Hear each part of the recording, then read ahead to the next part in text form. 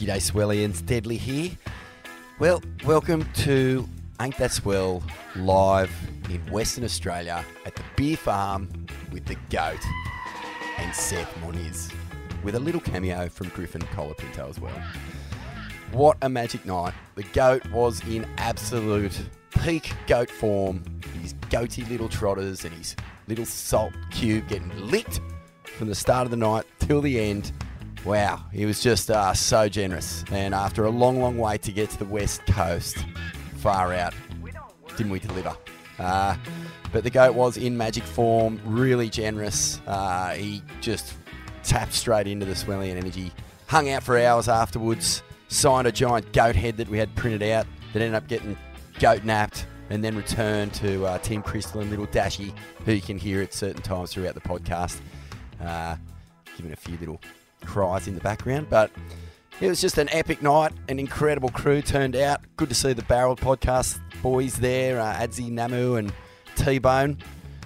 The only real bit of an infuriating technical issue is we've got a little mic lead crunch throughout this app. It's mildly annoying. If you've got OCD or you're prone to being easily infuriated, it could very well be unbearable. But my advice is just pretend it's a little grasshopper munching on a stick of celery in the front row and enjoying the show, and hopefully you'll make it through. So much ground covered in this, but some absolute highlights. Obviously, Kelly and Seth talking about the pipe final that they shared early in the start of the year. Jack Robbo was meant to be a guest. He pulled out last minute. He wanted to conserve his energy, which turned out to be a good call, seeing as though he actually won the comp over there. And so, yeah, a little bit of ground obviously has passed. A bit of time has passed since this night. It's been the Margies Comp 2 Challenger Series events on your Cal Robbo, taking that one up at Snapper. And good to see Rio Wada taking one out in Manly as well. Right in the middle of this episode, there's also a little tribute video, which isn't going to make a whole lot of sense, but I'll just run you through some of the names who sent us a message to share with Kelly on the night. It was Bruce Raymond, Nathan Hedge, The Hoggy, Joel Parkinson, Barton Lynch, Brad Gerlach, Shane Horan, Brett Bircher, B. Durbridge, Tom Carroll, Damien Hardman, and Marty the Moose Paradises with one of the worst black eyes in history. If you know those guys or are familiar with them, you should be able to pick their voices during the tribute. But in the meantime, kick back and enjoy 2 hours of premium Ain't That Swell GOAT Gold. And as is the case with all our Ain't That Swell live shows, proudly brought to you by Billabong. Get your recycler wetsuits featuring the graphene technology right now for winter. Every suit in the Billabong range made from 100% recycled materials. Good shit, doing good stuff for the planet. Ain't That Swell Live is brought to you by Billabong, the sickest surf company in the world. The best boardies, the lightest, most flexible, warmest wetties, courtesy of graphene technology, the best logo, and the sickest team on the planet. Support the company that supports grassroots Australian hell-raising shenanigans. And stay tuned, America. A huge announcement about a drop, because the Swellians could very well be jumping the ditch and coming stateside this summer. On your billies, up the bong, and up the fucking Swellians. Hey, well, first of all, I'd like to say, and the ASP are gonna find me, because I want to be a part of this fucking dumb wannabe tennis tour. You know, I think they got his testicles so far up their mouths that this is bullshit, you know? I'm not thinking about that right now. I'm just thinking about having won the world title and hopefully trying to win another one someday. You just drop in and just smack the quarterback. Drop down, say, bah! Well, I'll tell you, Stu, I did battle some humongous waves. Oh, just a paper thing? Oh, surf looks good on it. Not bad. Ain't That Swell with Jed and Vaughn. Oh, those guys are back!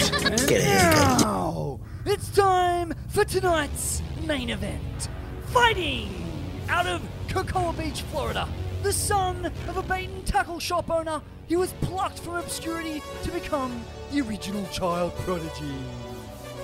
A world champ before he could legally rip the top off of King Brown, he won 5 in a row, before tapping out for a tubular sabbatical and tapping back in for a Royal Rumble with the great AI.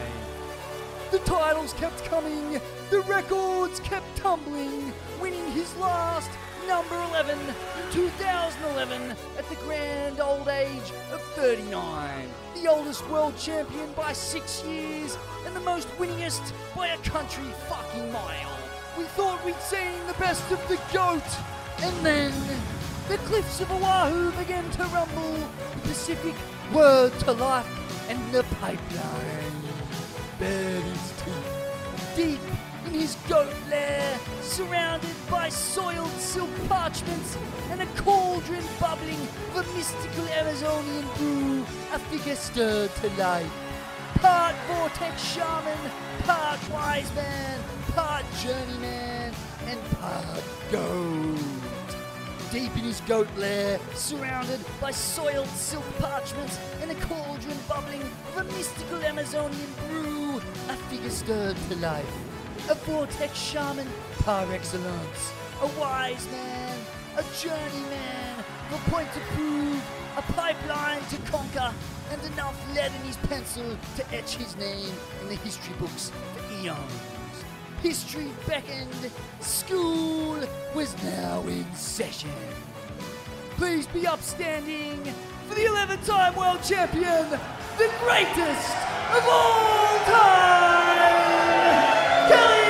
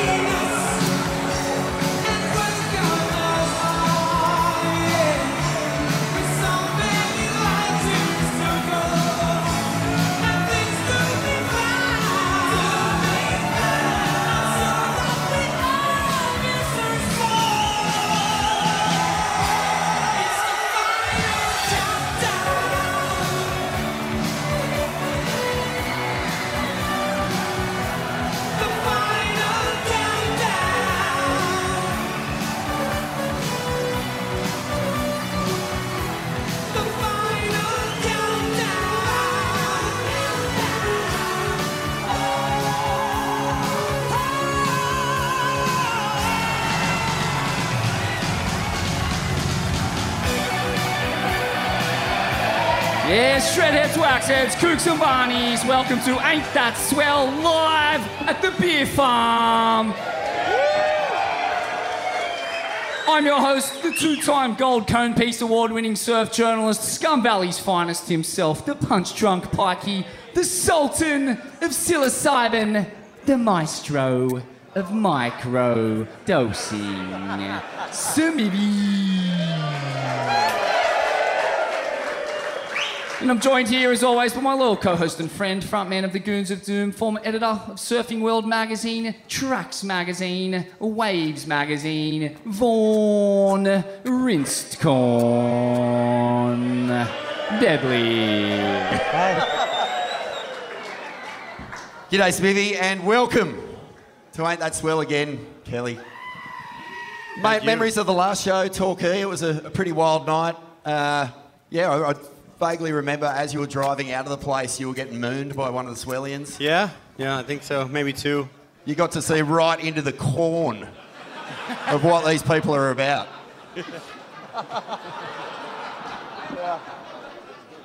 What did you think? Clean? Rinsed? Huh? Was it rinsed? Was it nice and clean? There's not that many backside tube options in Torquay, so I'm imagining it was pretty smudgy and cobwebby and pretty fucked up. A sobering thing to cop at the end of the night, that's for sure, eh? Hey, mate, I wouldn't mind starting with the Oscars, because you were there. Yeah. Did you cop it? Did you see it?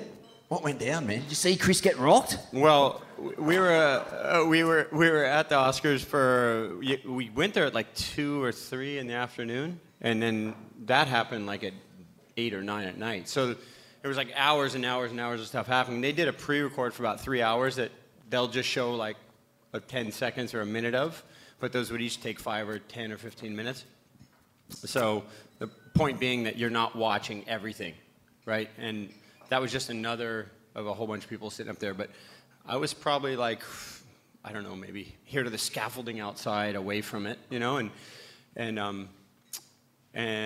I kind of heard the joke, and everyone was laughing, and Will Smith was laughing, and you know, and then I saw him walking up on stage, and I just thought it was part of the skit, and I wasn't really paying attention, so I kind of was looking down, and then I heard the slap, and I went, whoa, what happened? And then I saw him walking back, and the whole place just went like, like everyone, like it went from kind of a lot of people laughing about the jokes to like everyone just like, oh shit, what just happened? And then Will Smith went back to his seat, and he kept screaming and cussing. And I guess they were cutting it off of the live thing, but everybody's probably Googled that to see what he was saying. But it was wild. It was really uncomfortable. And yeah, I don't know. Did it take you back to, did you have that flashback to when Mick Campbell and Andy Irons had that whack? It was similar. Yeah, it was almost the same. Similar vibe back. Same impact on society. And true. Mate, who was the most annoying celebrity? Who kept coming up to you going, oh, dude, I surf. Man, was it Keanu Reeves? He's always telling people he got barreled. Was it... Because, you know, like, we know what it's like for you. Like, everyone else is just pretending to be something. You are something. So who was coming up to you and just... Actually, the best conversation I had was at after party with Jeff Gordon, the NASCAR driver, who's won a million of those things. I don't know how many times he's their champ, but he was really nice. He's been to Surf Ranch. His kids surf. An actor, Kyle MacLachlan, his kids are super into surfing, and he was actually going on a surf trip to Cocoa Beach the next week with his family. I don't know why he's doing that, because there's no waves. But I set his kid up to go surf with Todd Holland, which was kind of cool.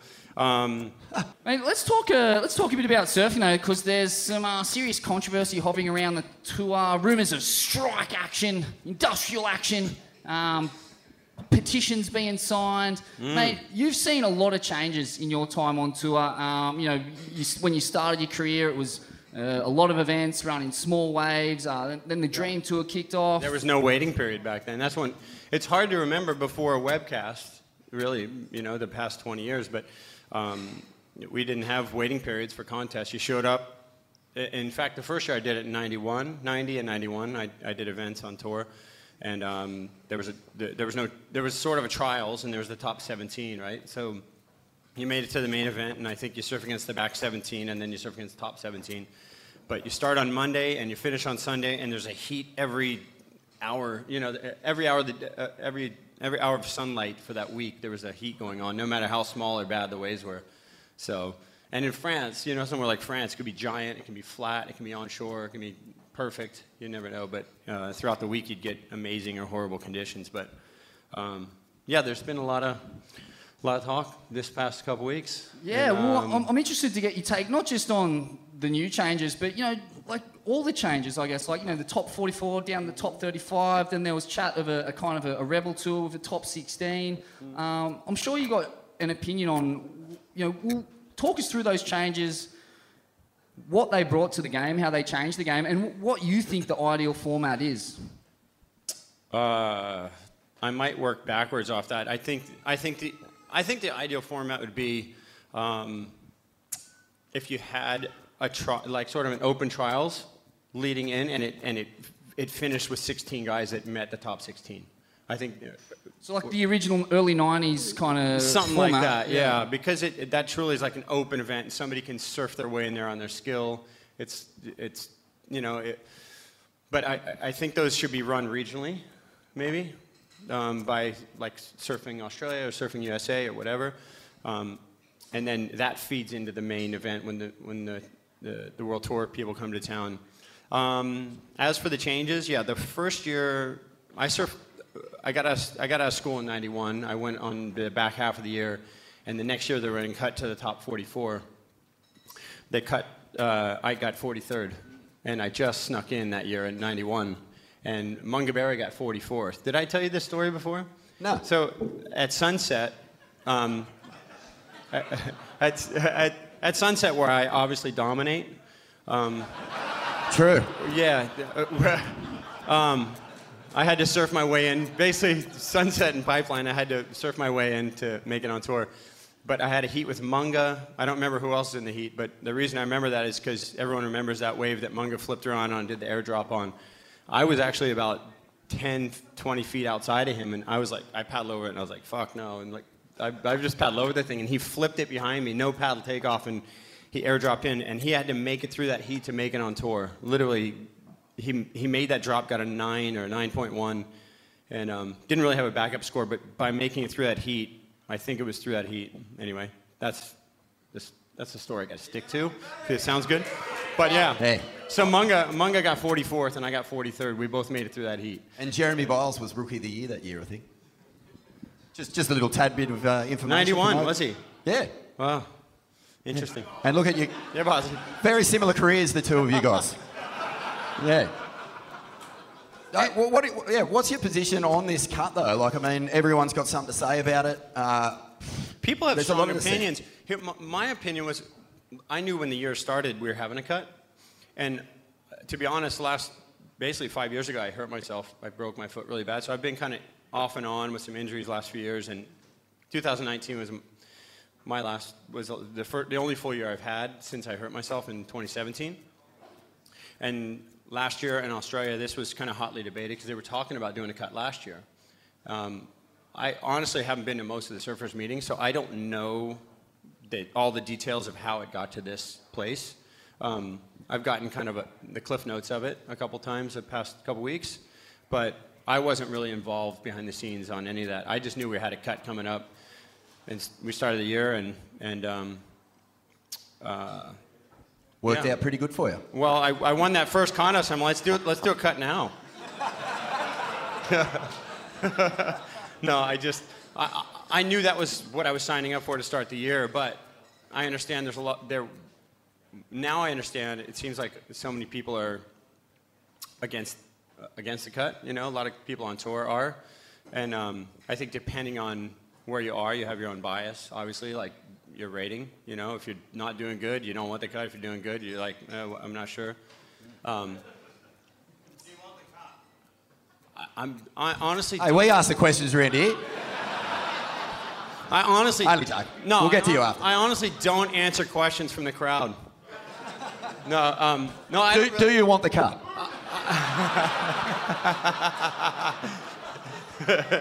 There you go.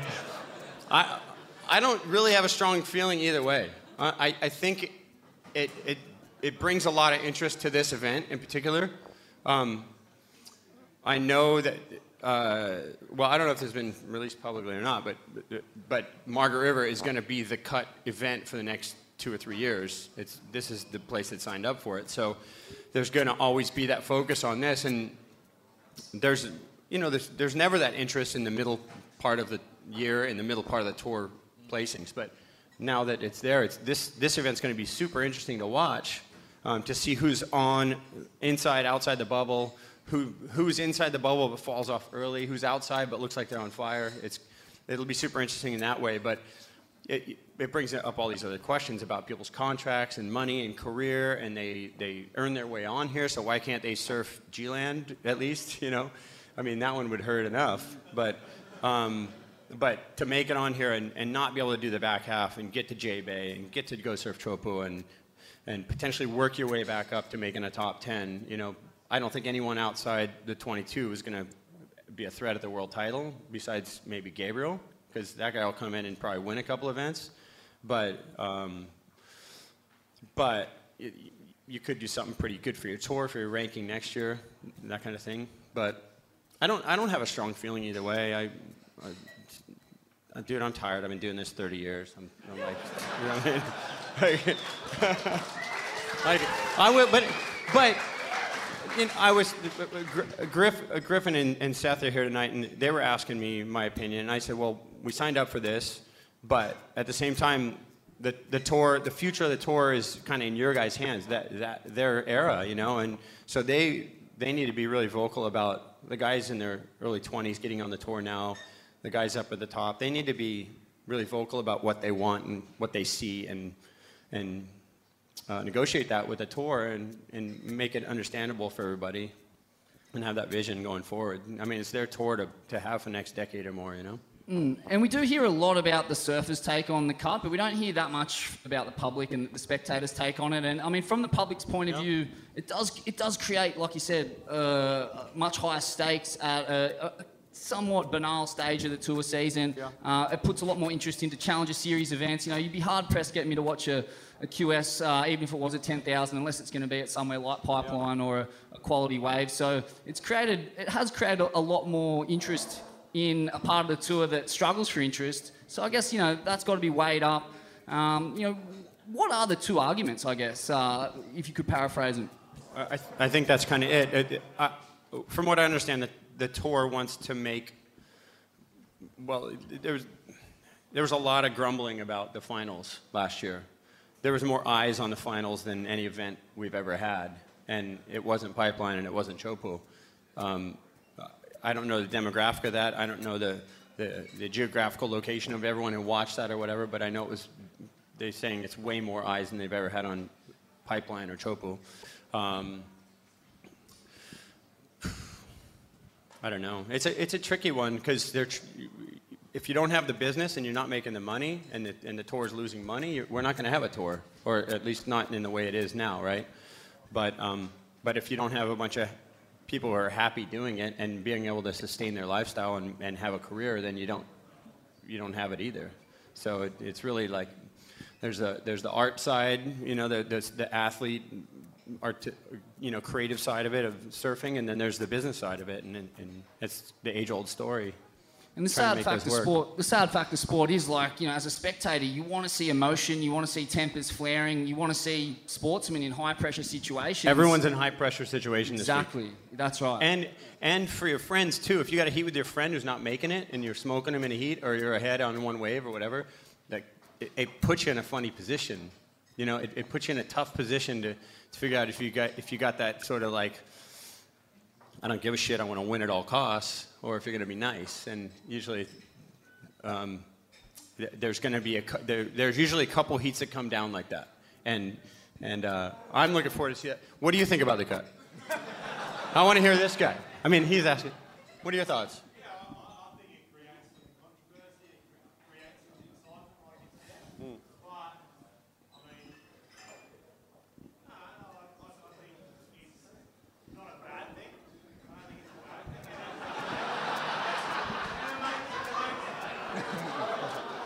Anyway, for those listening, on the podcast, Kelly just threw to a guy in a Crocodile Dundee hat, and he came up with a pretty logical response, to be honest. Hey, Kelly. Now you know how it feels like every time you ask something and everyone's like calling bullshit on you if you know, say the wrong thing. Hey, man, you just brought up a really... You can see both sides, though. You know? You just brought up something really interesting to me. It's the surfing against your friends. It's surfing against rookies. It's surfing against wily old dogs. It's all these different scenarios you can find yourself in. And every single person we've ever had on this show has a story about surfing heat against you and some form of head fuckery, like some sort of trickery, some sort of mental game that you have played. I just want to know, is that actually face to face, looking at each other? Don't stare into those eyes, Warren. I know. They're so crystal clear. I can see every beer I've ever had when I look Kelly in the eyes. Mate, I want to know, how much of that is part of your game? Like, can you actually say, yes, I do paddle out of J-Bay and say to Gromit, are you going left? Like, I've said that. I've said that kind of stuff. Do you know what I mean? Like, is it all in people's heads, Kelly, or are you paddling out going, how the fuck do I get an edge on this person every single heat? No, I'll tell you the secret. I'll tell you the secret. That's why we're here. Because I watched a movie on The Secret. And I learned it. No. everyone competes in a certain way. So Mick talked at Bell's last week about how the way for him to win, he learned that the way for him to win was to just block everyone out. So I've been in heats with Mick where I'll say something like try to break the ice and make it funny, and so I can relax, and Mick's like, and he literally blanks me. He's like, "Fuck you," but he doesn't say it, right? So, but I've always felt more at peace in a heat, just being more relaxed, like breaking that ice. I'm not that. My personality is not to where I'm super intense in people's faces. I like to kind of, I don't know, just cut the tension a little bit. No, my dad was like a really funny guy, so every time something was intense, he always like beat it back with laughter and comedy. So I've always been where things are really intense, I want to break that tension and be relaxed. So I'll just say something that helps me feel more relaxed. I'm not really trying to fuck with another guy. I'm trying to get myself in the right headspace. And some people can't fucking deal with it, man. Ever.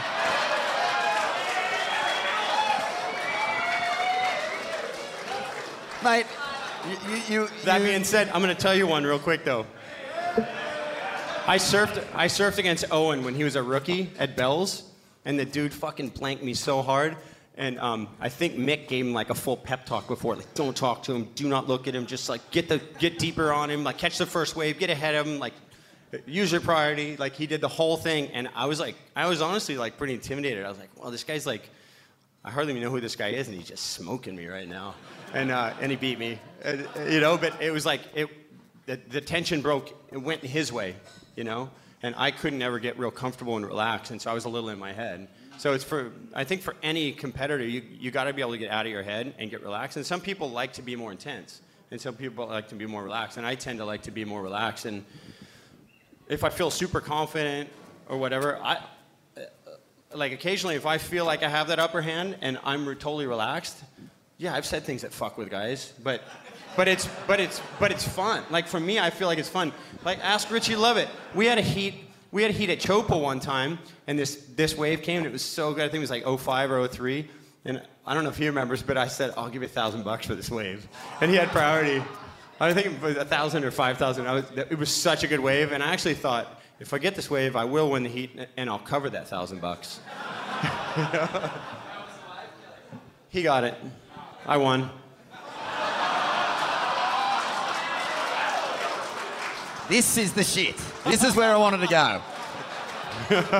Should we get him up here for a little cameo? Yeah, let's. But just one more thing before we do. Mate, I think you occupy a space in every surfer's mind and hearts, really, where they're going to remember every encounter that they've ever had with you. So it makes sense to me that every single thing you do in a heat is going to be analysed by them, whereas you're like, who the fuck's this guy in this heat again? Because you've surfed so many.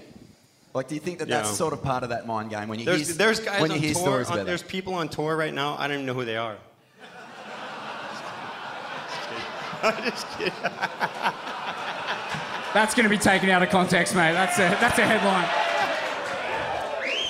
Seth's upstairs going, fuck, I hope he's not talking about me. Hey, let's get a special guest up on the panel. We're just going to pull him out. Richie Lovett, get on up here, bro.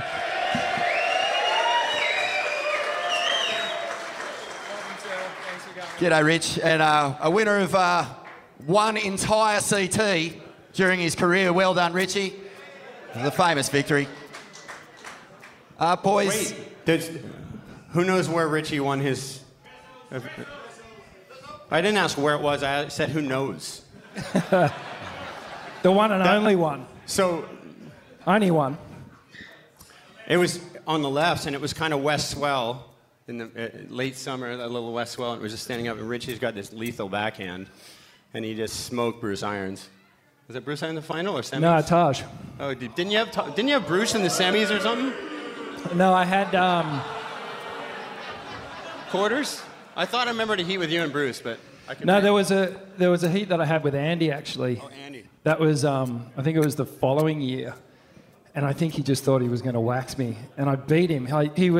There was a set coming, and he paddled for the first wave, and he didn't get it. And then the second wave was better, and I was in a good position, and I just paddled straight over his back and got the wave, and he was so fucking cut that he came in and he literally just destroyed his board, destroyed the scaffolding, just went completely apeshit. And, Told Richie not to come to Hawaii that year. Yeah, and I was just like, oh, well, bad luck. So, but I don't know. You get those little wins, but...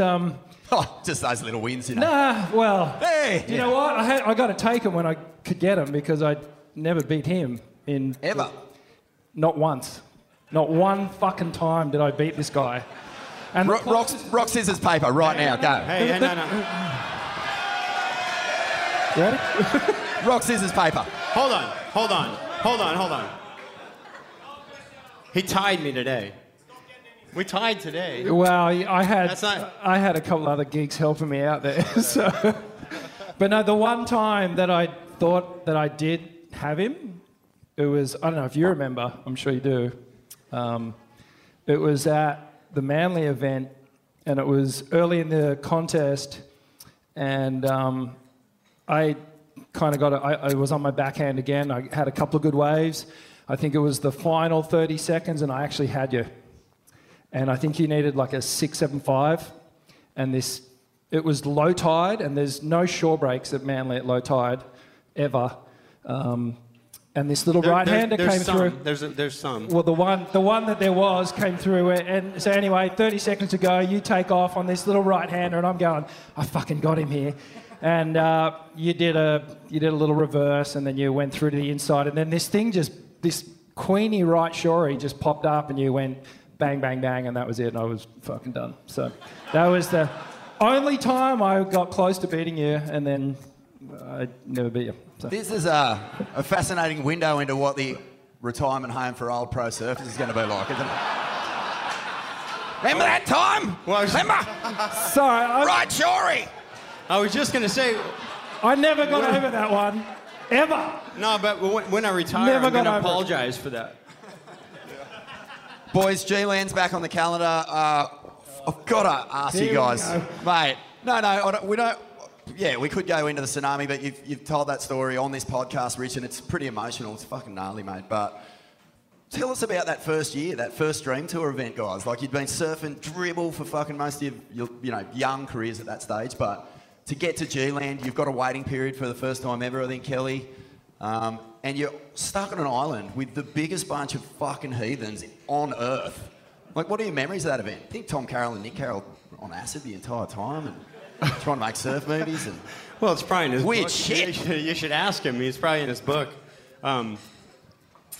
Yeah, the interesting dichotomy about going to G-Land was not only the tour we had all those years where you run every day no matter what the tide and swell and wind, but we would also go from Japan to G-Land. Japan in the summer is like, it doesn't break pretty much. But we would always go from Japan in May, June to G-Land. And we got to commend Rabbit on making the Dream Tour, right? He was the president of ASP at the time.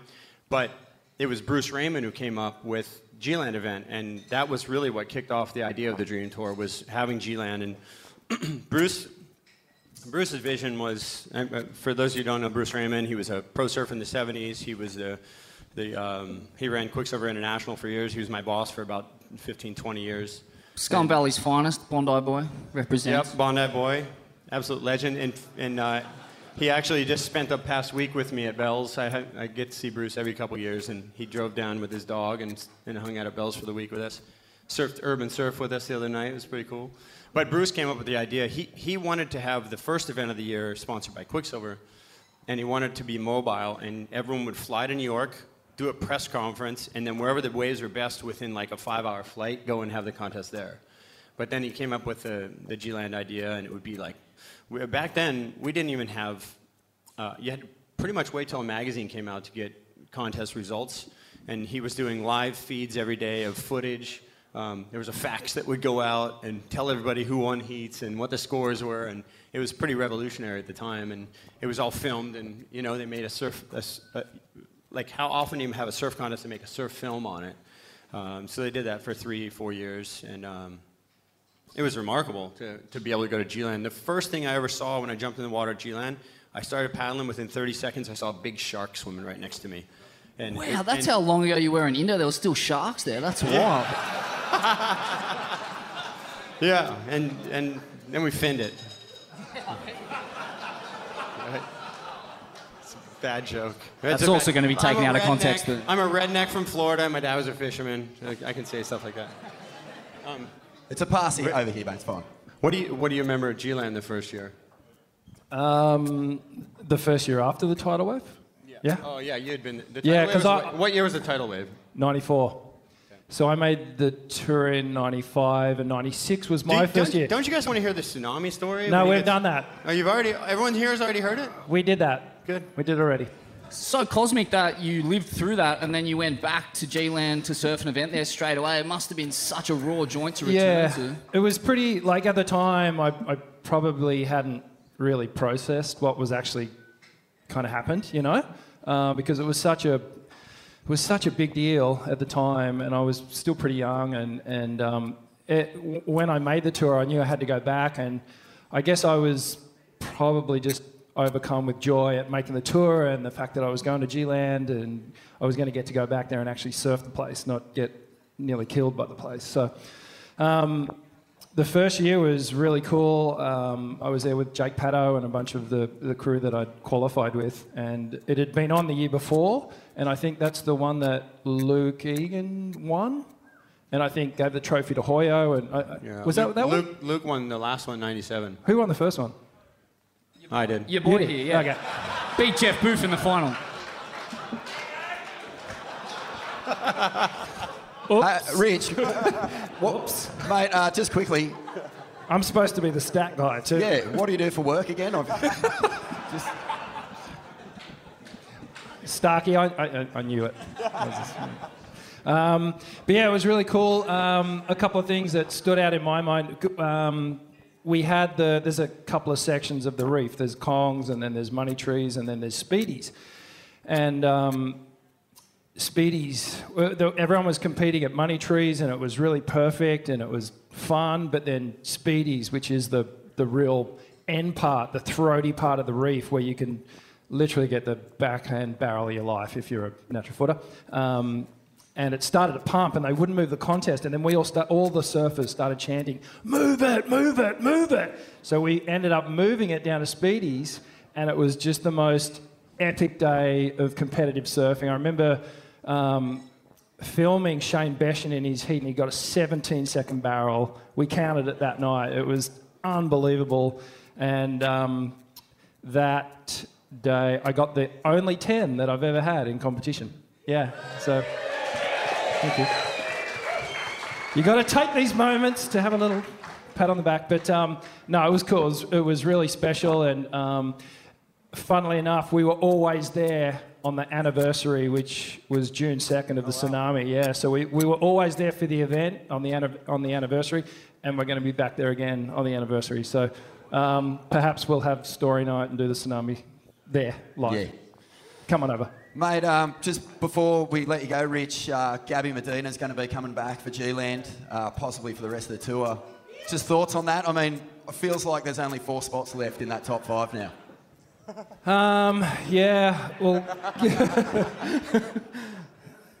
like, if anyone could come back and just really mess shit up, it's Gabriel. You know, he could potentially come back and, you know, win G-Land and just get on a heater and make that final 5. And I'm sure he's got that in the back of his mind. He's not coming back just to make the numbers up. He's coming back to get serious. So, you know, he's obviously been through a lot in the last few months. He's done a lot of growing. I've actually had a bit of dialogue with him, and he seems like he's in a good place and ready to rock and roll. Mate, you took time out for a few years. How hard is it to come back when you need a big break, you've achieved everything you wanted to achieve, to come back into this furnace, especially in this back half of the year where it's all about that finals day? How tough will it be? Yeah, it was tough being number 17th in the world for so long.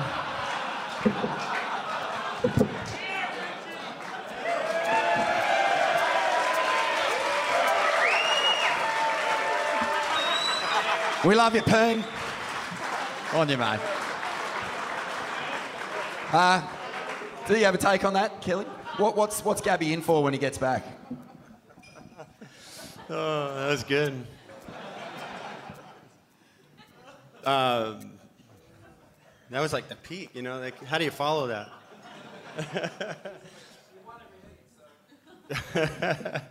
Yeah, I mean, I think the shot across the bow the other day with Gabby announcing that is that, yeah, there's a very good chance he makes that top 5.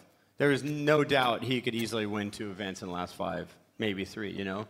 When he came on tour in 2011, halfway through the season, he joined in the cut year, him and John in 2011. And he won 2 of his first 4 events on tour at like 18 or 17 years old or whatever it was. So, I mean, he's remarkable, and he could easily be the best contest surfer of all time. And it's a funny, I find it really fun to watch between him and John, because John puts out all the edits that everyone in the world wants to see, but Gabriel is, I think, the best contest surfer I've ever seen. And then it makes for a great match between the two of them. And I don't know what his seeding will be when he comes on. I guess he'll be like the low guy, so he'll end up against the top guy, which will be Felipe. I'm just sort of riffing here. There might be 2 wild cards there. I actually don't know how the tour works after the cut. So if somebody could tell me, that'd be great. But yeah, I think there's a good chance he gets number 1 or 2 seed. So that could be right now Felipe and Canoa or something. Yeah. And can you give us an insight into what makes Medina so great in a contest jersey? He's ruthless, and he's super good. And he knows, he's really smart, and he knows exactly how far he can push it. I've talked to the judges about this, where they've called, like, 2 of the 5 have called him on stuff in heats with me. I remember and him, they're like, he just pushed it to that edge, but we couldn't quite do it. I remember him collapsing a section on you at Snapper, actually, behind the rock. You were in the pit. Yep. You didn't make the pit. If you made the pit, you would have got the score. It was fucking genius. Yeah. But yeah, I remember, because I pulled in and it was kind of chandelier anyways, but from where I was like, I think I can make this. I think it's going to open up with the backwash wedge. And then I just hit this thick foam ball, and I talked to the judges after, and they go, well, we couldn't quite tell whether he did. So I'm like, so if I had come up and gone like this and like sold it, you might have. And they're like, well, maybe. I'm like, oh fuck, I should have fucking done it, you know. I gotta start claiming more or something. Yeah. No, but I mean, Michael Jordan said, if you're not cheating, you're not trying. You know, you gotta push those rules as far as they can, and you figure out where they stop. But I mean, I had one recently. I got an interference at Sunset, and it was super debatable because John was not only not in my heat. Did you guys see that one? So John wasn't. We were in overlapping heats, which I came up with, so I kind of screwed myself there. But it's a rule that's never happened. There's been crossovers in heats where a guy kicks out and somebody goes over their line, and that's essentially why I got called. But John wasn't on his feet when he crossed my line. So if you go back and watch, he went past my line on a whitewater before he ever stood up. So if he had ridden on his belly and decided to not stand up and kick off, I wouldn't have got interference. So he didn't actually cross my line while he was standing. But there's the rules always get pushed to as far as they can be, and then you figure out how to make them work right. And so I had to learn the hard way on that one. That was such a terrible decision. Like, you got to use some discretion in a I know. situation like that. Well, it is. I mean, even from a spectator point of view, they destroyed one of the great narratives of that event, and it was just a nothing call. Like, no one was interfered with on that wave. They didn't like a 50-year-old having a yellow jersey, bro. That's funny, man. That's your second joke. That's your second old man joke. We'll do the old man jokes around here, thanks. No, I was just going to say, you know, like you said before, you were tired, you were over it, you're not engaged. But, mate, everything you've said tonight when you're talking about competition, there's a fire in your eyes. Like, there's something going on. And obviously, top 5, that's your surfing's doing the talking. But how's it been for you since Pipe? Because you've had a couple of losses. I know that they're not results that you're hoping on banking. Yeah. Like, man, how much does that affect you now compared to losses in other prime years of your life? Yeah, I felt I hadn't processed Pipe yet when Sunset happened. I wasn't like mentally ready, but then I got to Portugal and I I don't know. I was like really hesitant to even go. I'm just like, it's so nice being in Hawaii and it's cold there. And I was in a negative kind of headspace. It's just not how you want to go and do your profession. It's like in the wrong mood.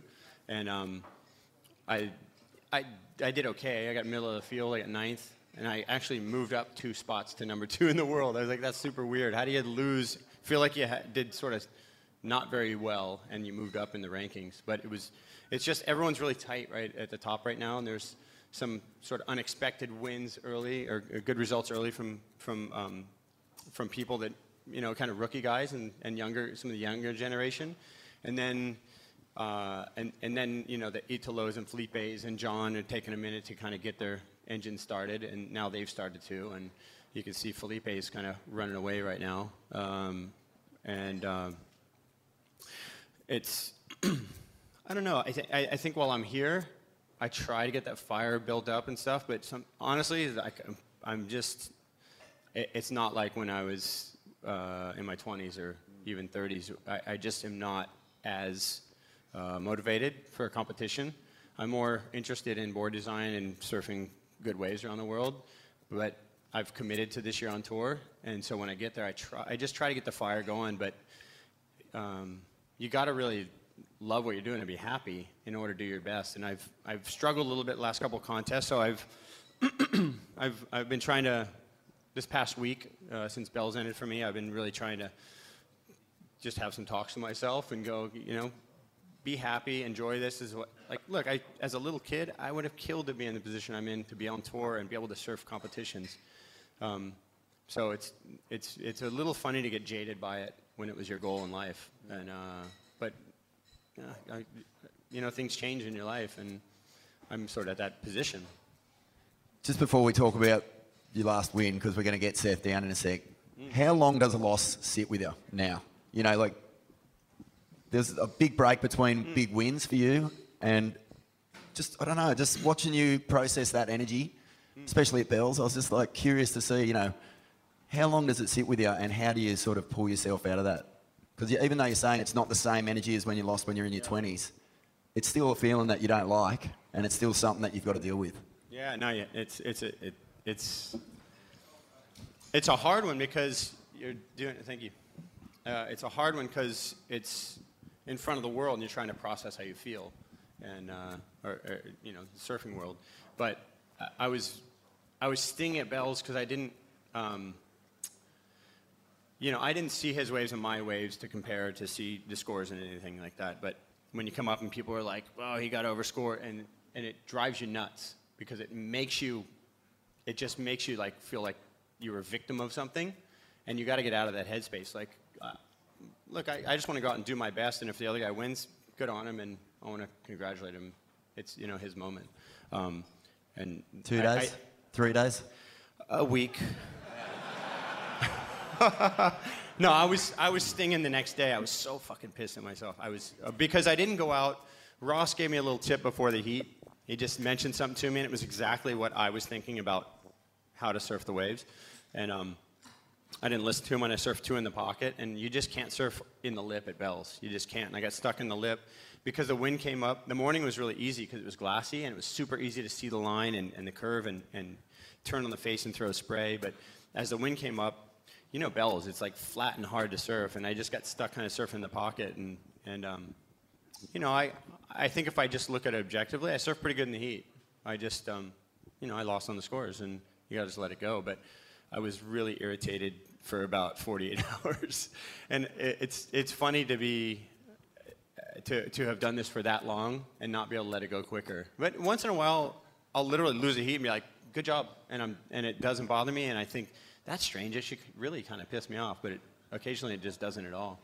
I don't know. I feel like it makes me upset if I made a mistake, if I could have done something different, and I knew it in the moment. But if I go out and do my best and I lose, I process it right away. And when the judges make a mistake, you're cool with that? When the judges fuck it up, it's like it's on them. No, that's. Hey, if you're really on your game, you don't leave it in the judge's hands. So that's good call. That's your fault. Hey, let's talk about winning. Let's get our next guest on. It's time! Fighting out of Pupukea, Oahu, the son of a God-fearing Golden Gloves boxer, here's the latest in a long line of core lord, chew pig, punt freak, longboard world title winning wizards. He's the 2019 WSL Rookie of the Year, a Polynesian chew-packing prodigy who finally realised his true potential as a surfer by losing the Pipe Masters to a man old enough to be his great-great-great-great-great-grandfather. Please welcome to the stage, Seth Moniz!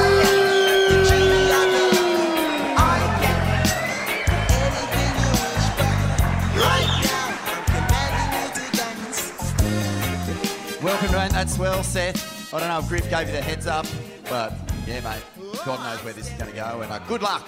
Best of luck to you. Yeah, it's good to be here. Griff gave me a little introduction. He said it was wild. Guys were obviously having beers. We're at the beer farm, but it's good to be here, sitting next to a guy, Kelly. Obviously shared a heat with him not too long ago. Got you guys out back there. Man, tell us about your earliest memories of Kelly, because I understand your old man, Tony, was a mentor to Kelly, and you must have known him since he was in nappies, or even before he was born. That doesn't make any fucking sense, but you know what I'm saying? Yeah. Well, no, you might have known him when he was pregnant almost. That didn't sound right either. Yeah, I got photos at home of Kelly holding me as a baby. Like, I was probably 4 or 5 years old, and we're at the Eddie Aikau event, and he's carrying me, and next year he's playing football with us, and yeah, it was pretty crazy, obviously, to be in a heat with him, and to be on tour with someone you're a Grom growing up in Hawaii, and like more of a guy you look up to, and like a mentor, and yeah, it's crazy. Fuck. Speechless. Do you remember, Kelly, when you were holding Seth, singing him to sleep? Just go, I'm going to beat you apart. Don't cry, little guy.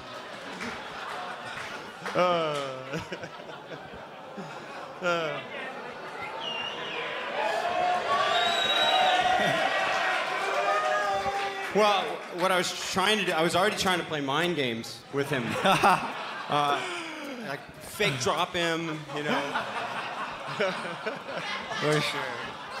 No, so yeah, obviously Seth's dad, Tony, is a total legend. Was a mentor to me, but like my main mentor in Hawaii was Brock Little, and Brock and Tony, like if you go back and watch the 1990 Eddie Aikau, those guys, like you remember the barrel that Brock got? He only really got that barrel because of Tony Moniz, and it's because Tony and Brock were pushing each other deeper and deeper and deeper. And there's actually there's about a 25-footer, like we would have said Brock's is like an 18-footer, 20-footer maybe.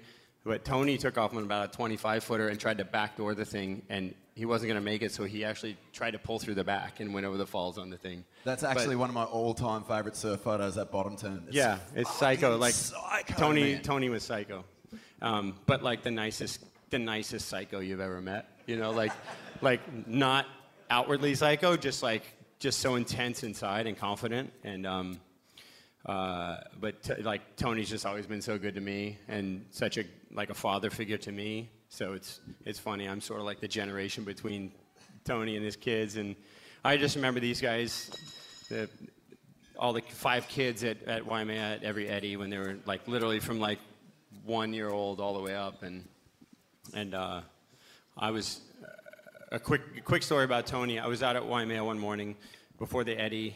Just wanted to get out there and get a wave before the contest started, and it was the biggest it had ever been while I was in the Eddie at the time.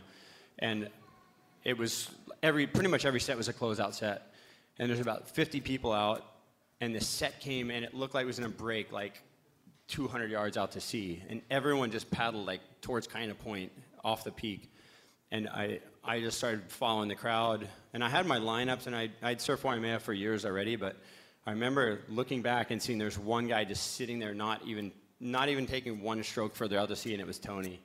And this like 25-foot set came, and I kind of went, okay, well, he knows it better than me. I'll just sit like 20 yards on the shoulder from the guy and paddle. And the wave came, and Tony he kind of stuck his board in, took like literally 1 or 2 strokes and free fell into this closeout and stuck the drop and kicked out in the middle. And I remember I paddled for it and didn't even get moving. And it was it was like, I couldn't imagine the intensity he was feeling at the time, but it was one of the most legendary things I've ever seen in my life.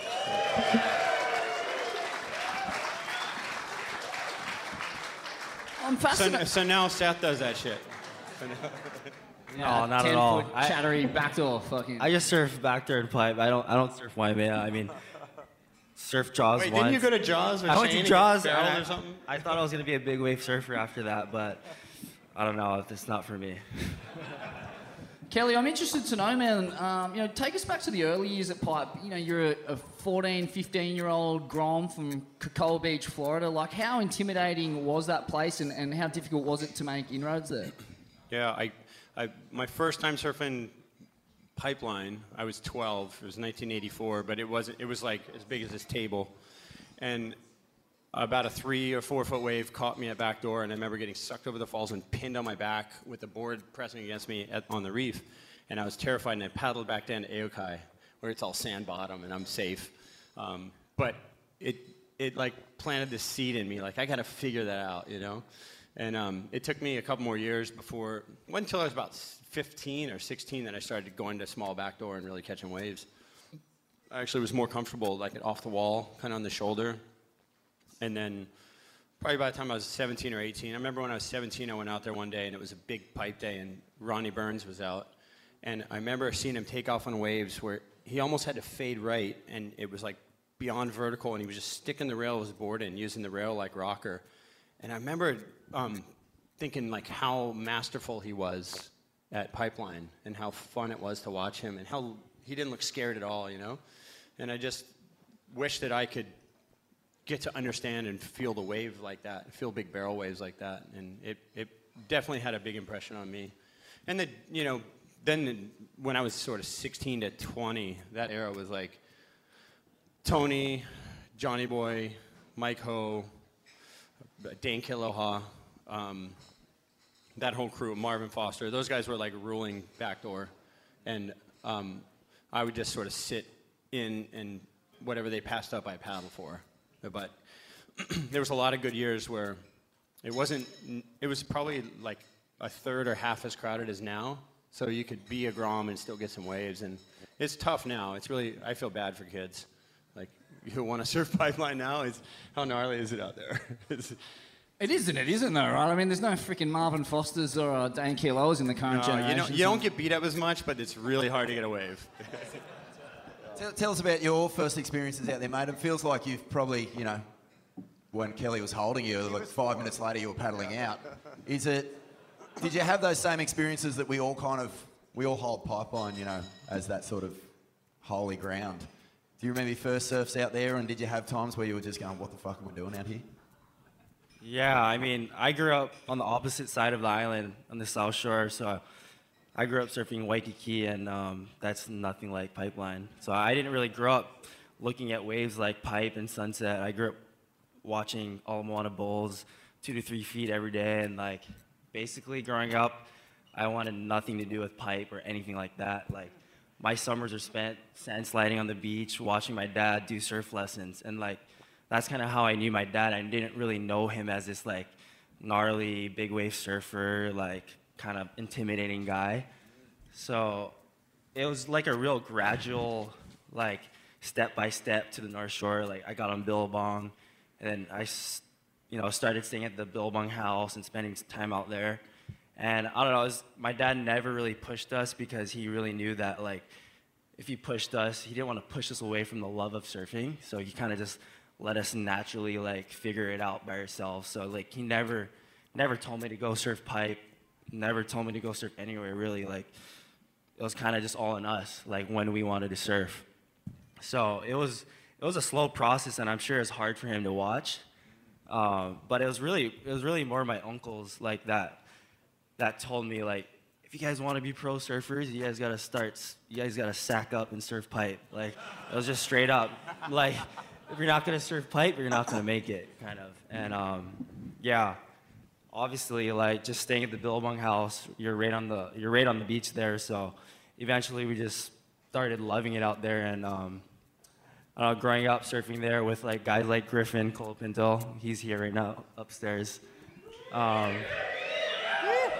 Guys like that just, I really seen him like a kid that came from California and like had nothing to do with that wave, but he would kind of just close his eyes and go. So I would be like, shit, like I kind of gotta go now too. So I don't know, I think that's like the best way you can like really get comfortable with the wave and like just love it and not just feel pressured to catch a good one. Everyone seems to have a story. Kelly's was really young, but also you had another one around the time of Black and White where you went over the falls, and it's sort of like you need a wipe out there to understand that you can survive it in a way. Do you have one of those waves where you really got licked and you were like, fuck, do we really want this? I haven't had that bad, like, life-threatening wipeout yet. I mean, I've had really bad ones. I had bad ones in the Pipe Masters in my semis that I was like, shit, I don't know how much I can take. But I think, like, on the smaller days, you know, it gets you. Like, I've had wipeouts when it was 3 foot and it hit my head and almost knocked out, and those are the scariest ones. So it's kind of when you least expect it, and I think everyone kind of knows that surfs out there. You're in the home of the Gath, mate.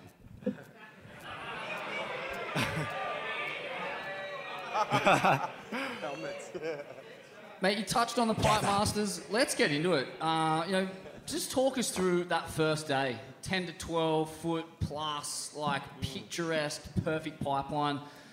You know, what was your response when you laid eyes on it that morning? And just talk us through the nerves, the chat, the day. Yeah, who was your first heat? I was with Carlos Munoz and Kanoe Igarashi. So, I mean, prior to that, we had 3 weeks of straight 8 to 10 foot backdoor pipe every day. Like, I think it was everybody out there was ready. Everyone, like, there was no excuses if your boards weren't working or if you weren't stacking up to go on a wave, because the waves are there. So, yeah, I was just so psyched to surf. And my first heat, it was like a free surf. Carlos Munoz unfortunately got hurt in our heat, so it was kind of just me and Kano out the back and trading off. So it was an unreal heat. And Kelly, you had Jack Robbo, a kid you've known since he was 8 years old, just the three of you out there. What was that like, man? The local lad. Yeah. Hold your applause. He was meant to be tonight, but he flagged you, all of you. True story. Hey? Hey? No, we love him. Sorry, as you. Okay. No, it's really interesting to have a heat with a guy like Jack after knowing it. Like you said, I've known him since he was about 10. I think it was when I first met him. And funny story, the first day I met Jack, he was riding for Quicksilver, and I wanted to do this thing with all the young kids. I think Jeremy was still pretty young, and he joined us, but it was all the young Quicksilver guys. Leo was young and whatever. I said, let's go down to to Talabudger Creek, and we'll do some diving and some rock holding and breath holding and rock running. And we're on the way there, and I'm in the car with Trev and Jack. Trev, and right? Yeah. So we get in the car, and Trev starts hitting me up, and he's like, mate, what do you eat, mate? What kind of, like, he's like, mate, tell me about your diet. What do you eat, mate? And I go, whatever. And I kind of was a little blasé about it. I was like, I take some supplements, and I try to eat good, and blah, blah. I get a little bit of food combining, and blah. And he goes, you know what we do, mate? I give Jack a bit of magnesium after an alkaline salad. And I was like, wait, what? Aren't all salads alkaline? Like, by nature? But I go, how did you figure that out? And he's like, well, we tried a lot of things, mate. And that just seemed to work really good. I'm like, that's so specific. But, so a friend of mine plays that Words with Friends, and I told him that story, and so his name is Alkaline Salad.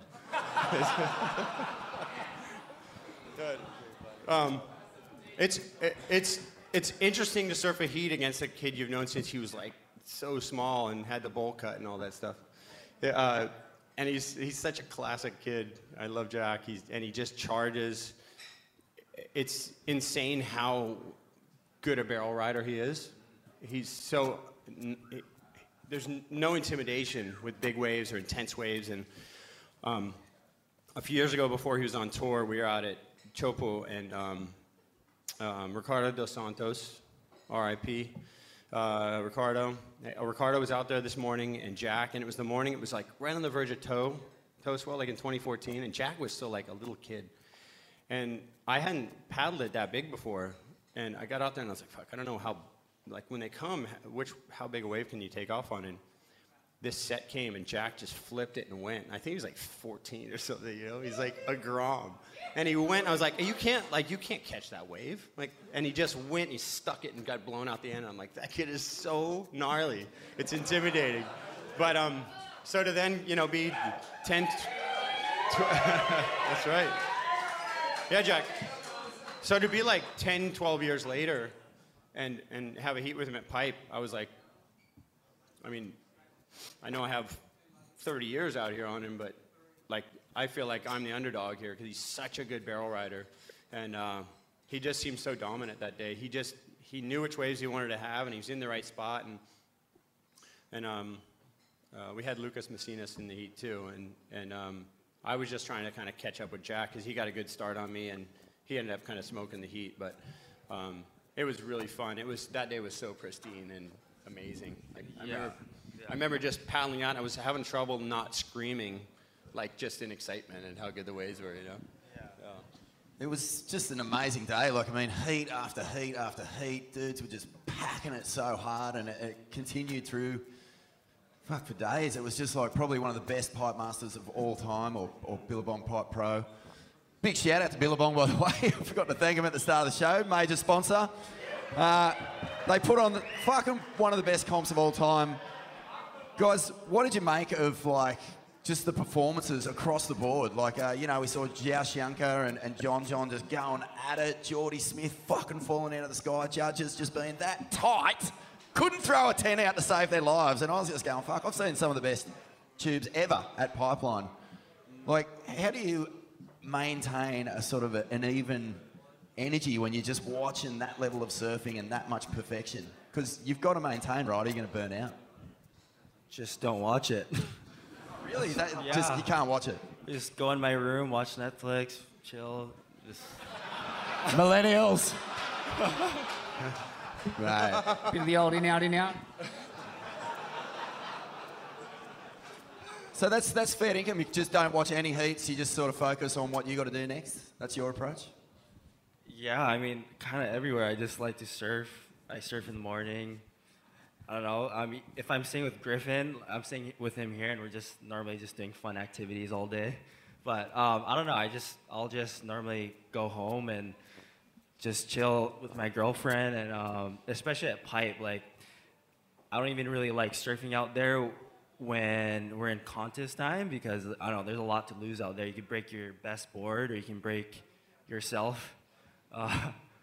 So yeah, I think that's kind of the key to my like just maintaining my energy throughout the whole event.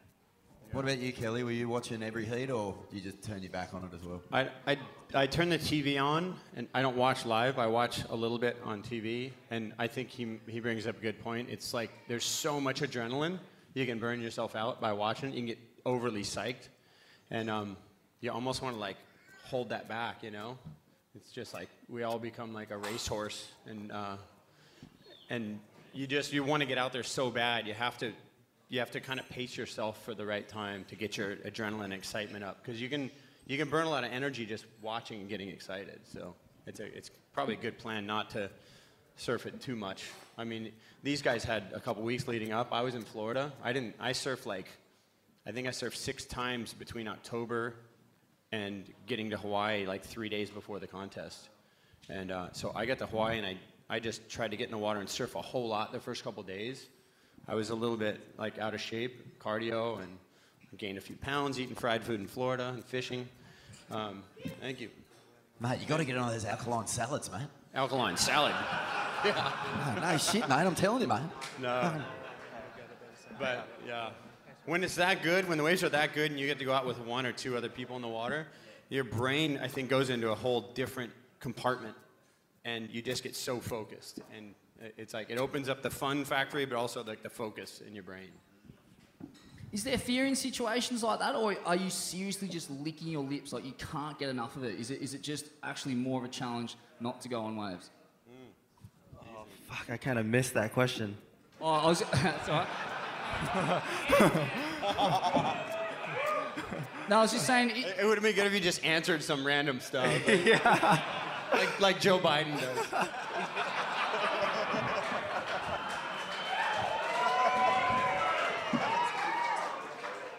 I was just saying, is there fear in situations like that when the waves are like that, or are you actually just having to restrain yourself from going too many waves because you're just that frothy?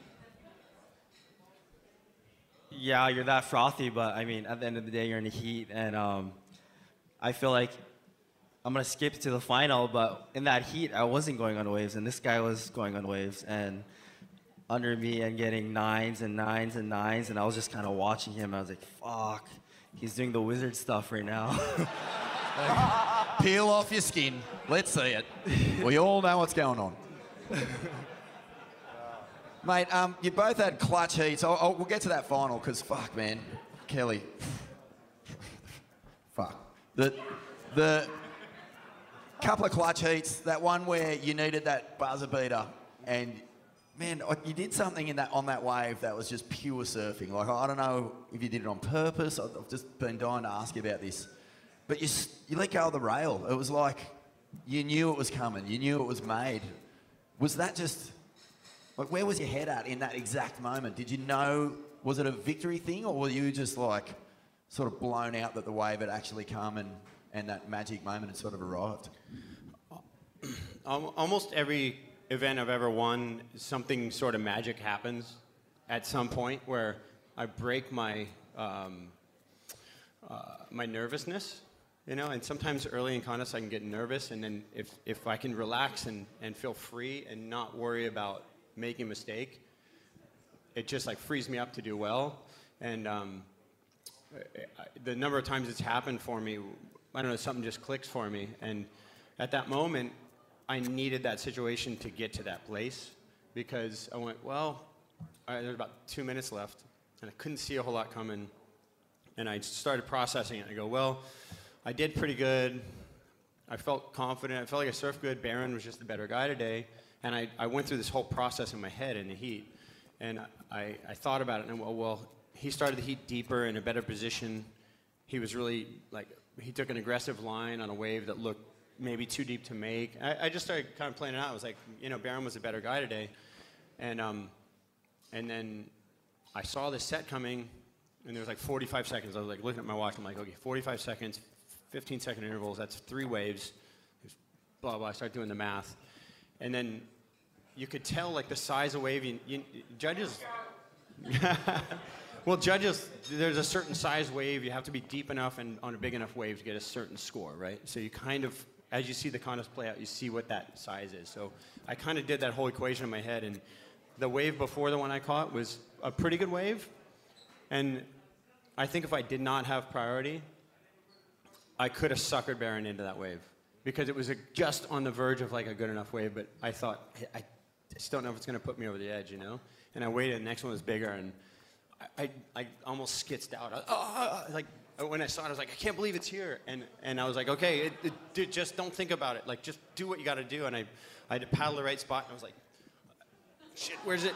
I literally paddled that way and out and in. I was like, I felt like a baseball player in the outfield trying to figure out where the ball's going to land, you know? I was like, don't fuck up, you know? And then I was like, okay, relax. Just catch the wave and ride it. And I took off, and I pulled in. And I remember seeing Strider on the side, and I just thought, I gotta let go of the rail. Strider will be stoked. And like, and at that moment, like right at that moment, I was like, I feel like this is magic happening, and it just felt like my week, you know. Man, you were fuck. Round of applause. That was one of the psychoest.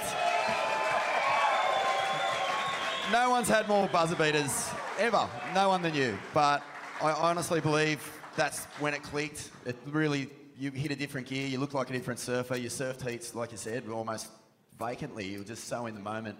Seth, your heat, the semi, far out, man. Like, fuck, that first big one, like just knifing it, free falling. Like, I don't think a line like that has ever been seen at Backdoor from my years of watching it.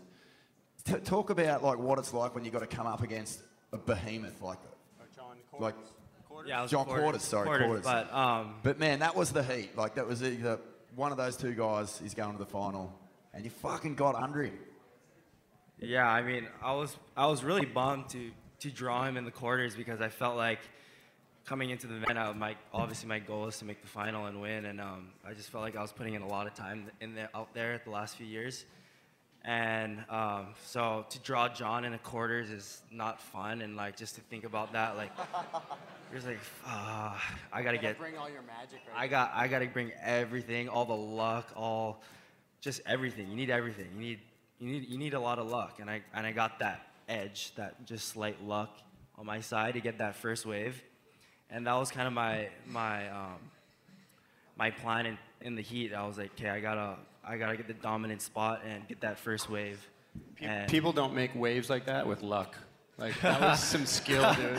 I mean, obviously, yeah, a little bit of luck to get on that side of him, and I had a bigger board, and I know he rides small boards, so and I was riding a 6'4". It's not a big board, but yeah, he's probably on a 6'2" or something, and he's like 6'2", and I'm 5'7". But yeah, I was just sitting outside of him, and that big peak came in, and I knew if I didn't go, he was gonna go, so I just whipped it, and I don't know, it was a lot. My board really, like my board was really good. It just held in there just slightly, and I made that thing. I was pretty rattled when I came out. I knew once I made that drop, and I was kind of coming under the lip, and I was looking up, like I was just kind of arching my back and looking up at the lip, and I was like, fuck, I got this. And yeah, it was a pretty cool moment. And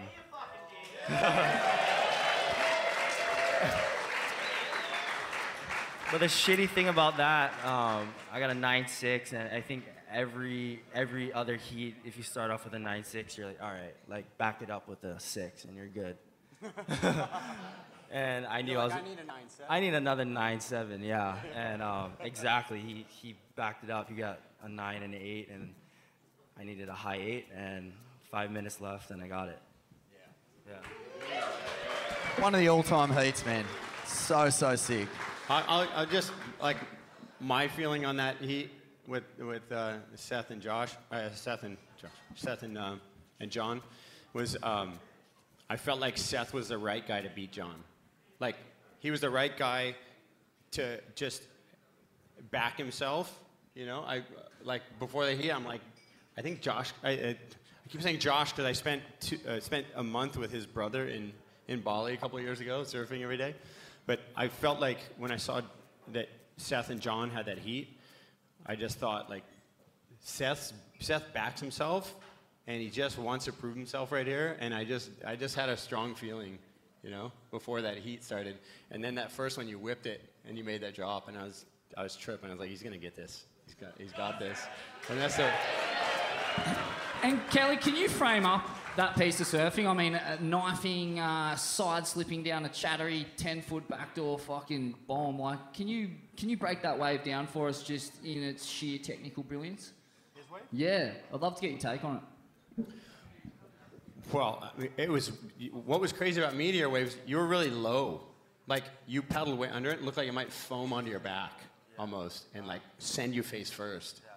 So that's what I kind of tripped out on. Like, I think you'll even say, like, you didn't get super crazy deep in the barrel, but the takeoff was so technical, and it was such a big section.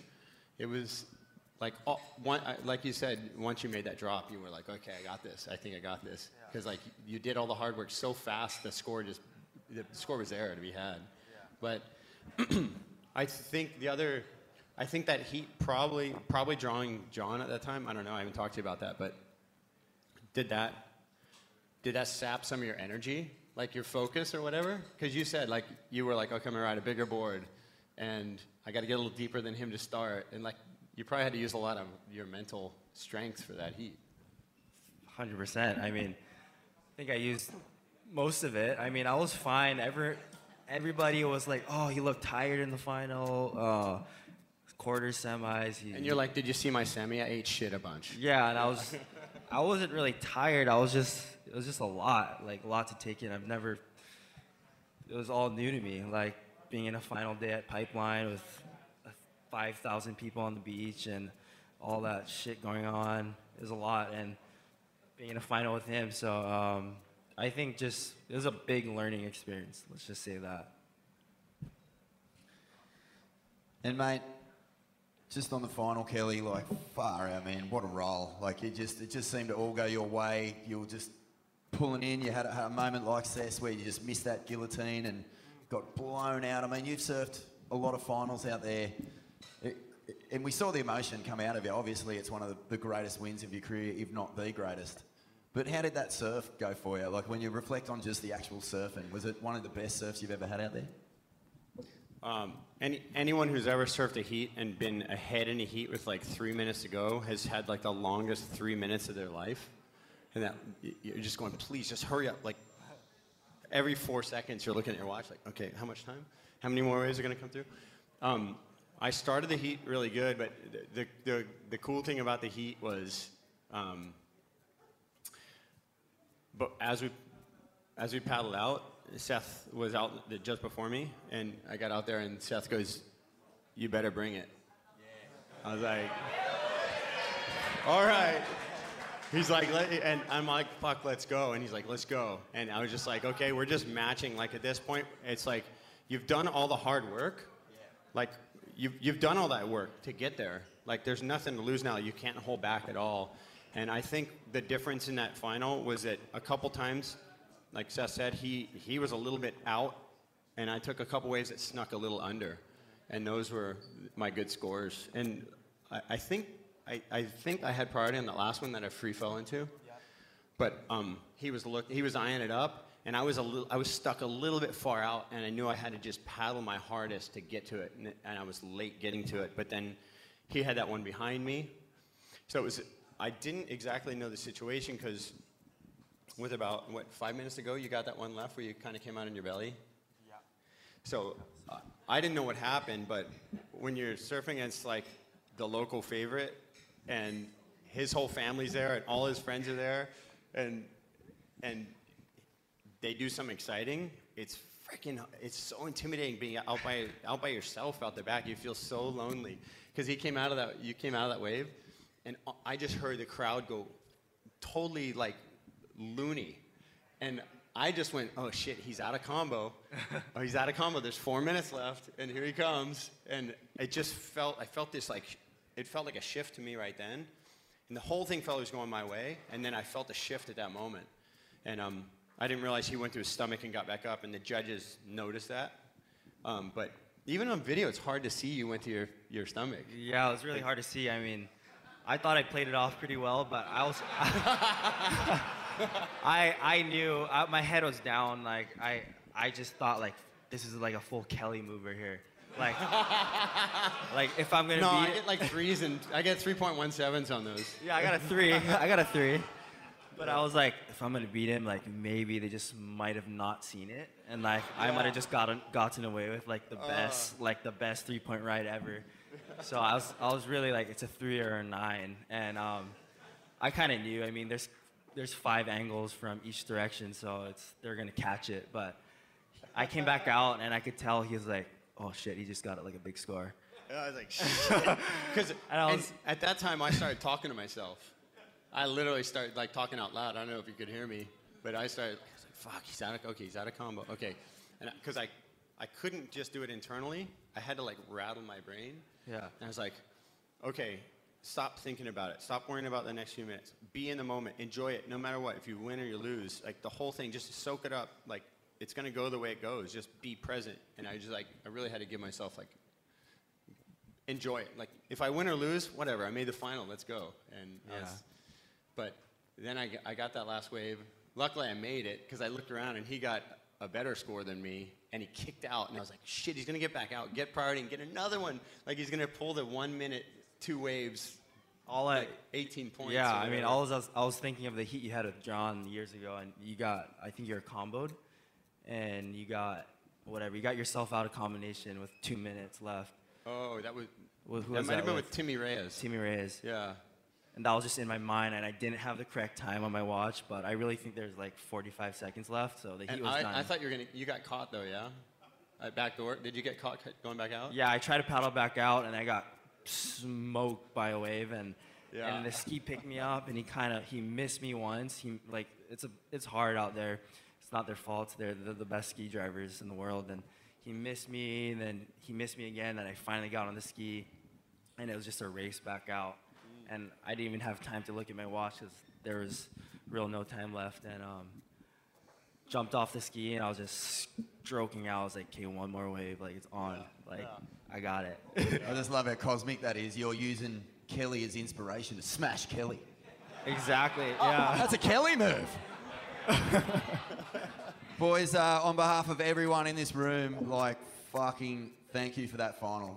The emotion, everyone saw what it meant to you, Kelly. Magic moment. Man, it's the ultimate contest. It's the ultimate. So, I don't know if you know, but last time Kelly was on the podcast, I rang him up and said, do you want to come on? And I don't know if you knew what it was at that stage, did you? But what I said was, I don't know how many times you're going to go around again. We'd like to throw a little thank you party for you. Mm. And you said, yeah, no worries. And so we put out all these flyers saying Kelly's retirement party. And, so we kind of did that again because we don't know. We don't want you to stop. I retired in 98. That's right. But, mate... I was 1 years old. I'm going to beat you at 5. But, mate, we are super grateful for everything that, you've given us all as surf fans. And, you are the GOAT.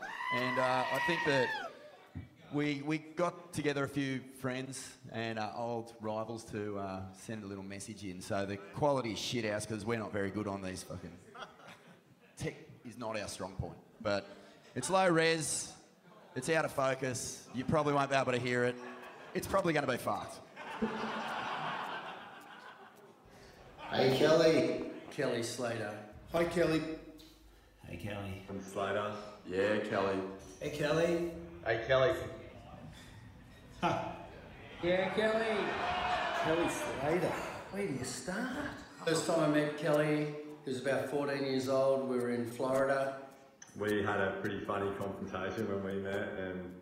I remember watching you at, KS Black and White, now this year at 50 one pipe. Even when he was blowing up at me from a metre away and, spitting in my face and yelling obscurities at me, still was in awe of him. And from my generation before me, and the generation after me, you've inspired everyone. You're a true legend. And in true Kelly Slater fashion, you started your 50th year being the world #1. Amazing.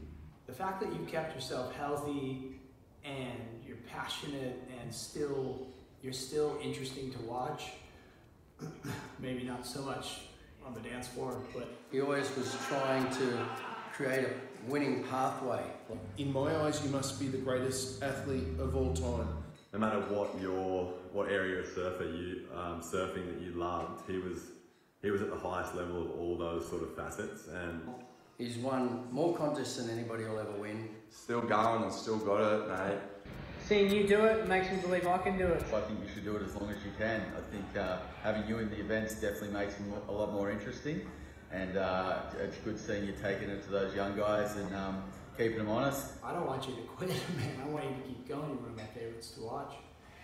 His main legacy that sticks out to me, is just he kind of broke that stigma, I think, around that time. It would have been really hard for him to do that in those early days, breaking that stigma and really taking care of his mental side and his physical side. And I think, he's kind of proved that really works. And whilst doing that, you've been a great positive influence to all of those around you. Much respect for the way you carry yourself around the world. A lot of respect for the local communities. and local culture, and that's awesome to see.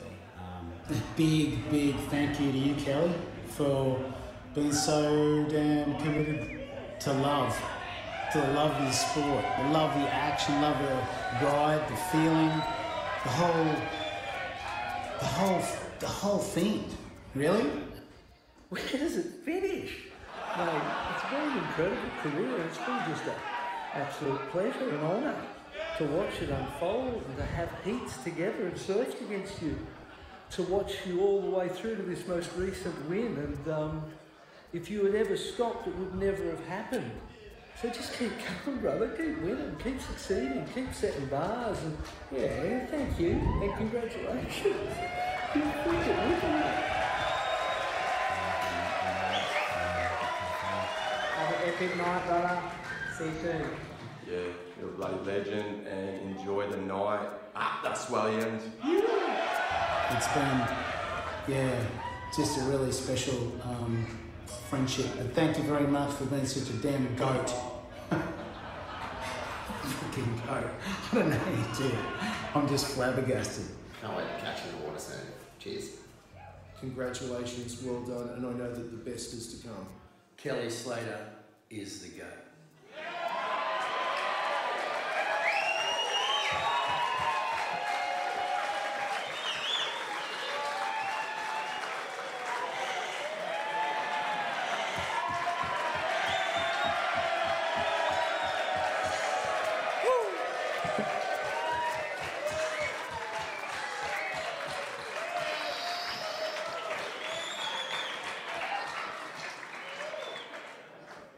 Mate, and if you're wondering what happened to Marty Paradisus, he headbutted a rock.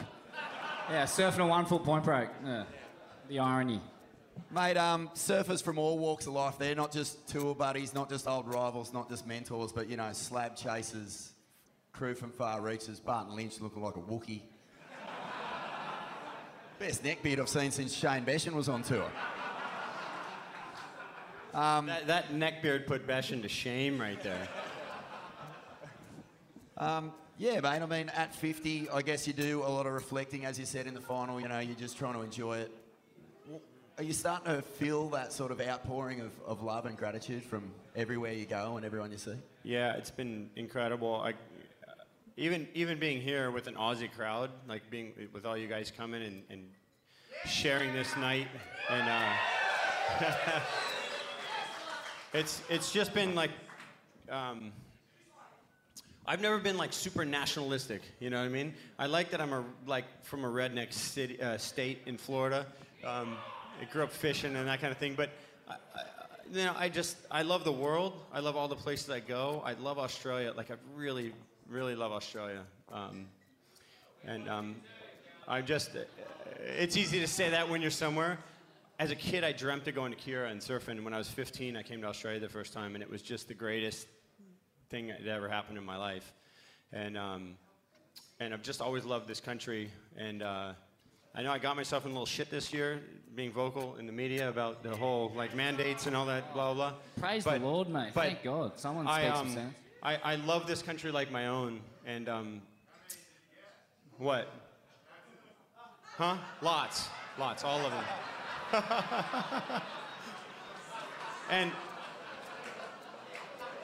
But I love Australia like my own. It feels like home to me. I lived in Sydney for 15 years. I've lived on the Gold Coast part-time for about 17 years now. And some of my favorite people in the world, to have a video like that. I met Shane Horan, Tom Carroll, all those guys. I actually met them all when I was about 10, but they don't remember because I was just like a little towhead kid trying to get them to look at my portfolio and, my contest results and try to get sponsored. But when I was about 12 or 13, Shane gave me one of his keel fins, me and my brother. And threw that straight in the bin, didn't you? Oh, cheers, mate. I was looking for a sponsorship, but fucking... All I could think was he hated me. Like, why'd he give me that fucking thing? And I met Tom when I was a little kid, and he was just such a good. He was so nice to me. And then Bruce Raymond, who some of you in this room won't know, but Bruce was my boss for years, and he's like a father to me. He's like family, and the outpouring from Pipeline and all that, it was really the cherry on top of like my lifetime. And I had a lot of friends who don't show emotion. Like Shane Dorian's one of my best friends in the world, and he's like, that afternoon he's at my house, he's like, dude, I was crying. He's like, it meant so much to so many people because of our generation. He's like, it made us feel sort of like we're here still, you know?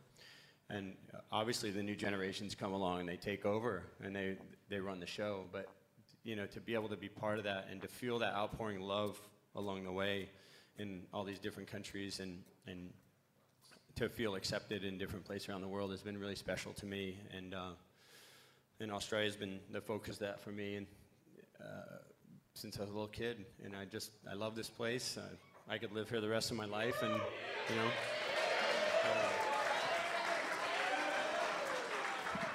Ain't no sunshine when she's gone. Oh.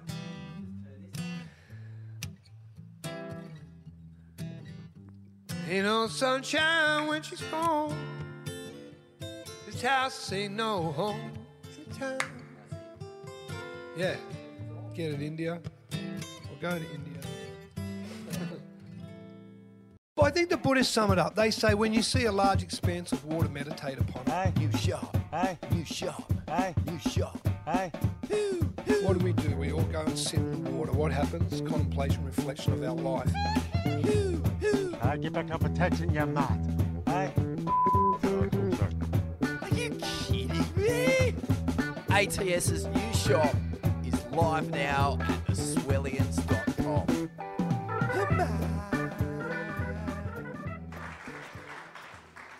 We're going to get a few questions. We're going to keep it pretty short because the boys might be surfing tomorrow. But thanks so much for coming out. And we're actually going to give away a brand new graphene Weddy to the best question. So, Seth, mate, if you can judge best question, that'll be good. We're going to give away a brand new Billabong Weddy. Let's get some questions from the Swellians. This should be fun. I got a question for Kelly. Adzi. Oh, wait. Seth's got a question.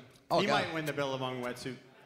Are you done crushing dreams after this year? Like mine. I'll say this. Shit, you're sponsored by Billabong, right? As long as they'll let me surf that contest, I will. Like, if I was 70 and they're like, you want to walk? I'm like, yeah, sure. I'll take it. You should get an automatic wild card every year. Same as Mick. Mick should get an automatic wild card into Bells. Yeah, I would. I'm pretty tired. I want to just kind of chase waves and have more time to myself and look, whatever. I've retired like 20 times, and your brother keeps yelling at me, but you know, everyone's like, you're trying to you don't like Joel. Why'd you say that online? You remember when I said that? I was like, I think I'm gonna retire too, like 10 years ago, but I'm beating around the bush. No, I'm just beating around the bush. I think this is gonna be my last full year surfing competition. I'd still like to surf some contests for a few years, but I might be done with the grind here.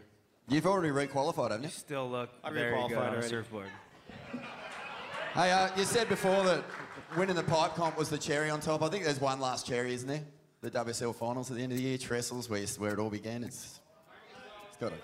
It would be awesome to make my first win after I turned pro was at Trestles, so it would be nice to finish there if I could make that top 5, but we'll see. I got to get my butt in line. I can't keep getting 9th and stay in the top 5, bro. G-Land, Chobes, I reckon you're there. Pretty pissed weak if you ask me. Adzi from the Barrel podcast, big podcast over here in the West. Fucking legends. Backing them all the way. Yeah, crew. Go for it. Mate, I don't have a question because he's such a fucking legend. I just think whatever you say is all good. But I did come up with a limerick. Are we still doing limericks on Ain't That Swell? I did have one about Taj Burrow, but he's not here, so... Or should I do one about Taj? Or... Well, I got one about the goat as well. That I thought about while surfing nude this morning at Barana. But, Kelly Slater, the man, he's the goat. I offered him shrooms and weed and he said nope. He won pipe at 50, with vaccines he's shifty, but we hope he competes till he croaks.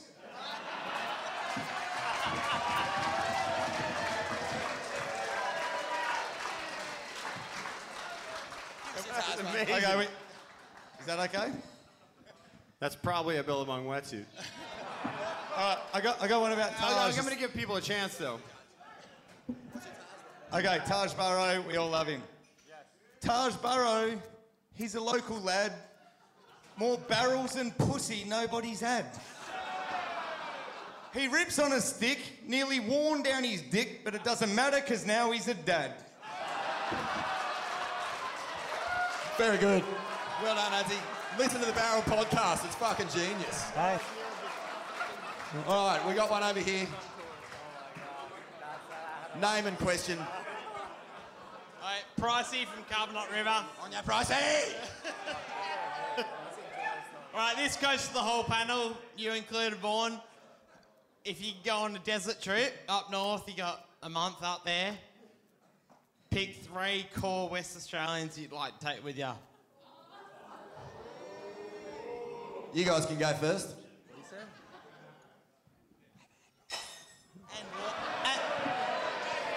And why? I'll take that guy.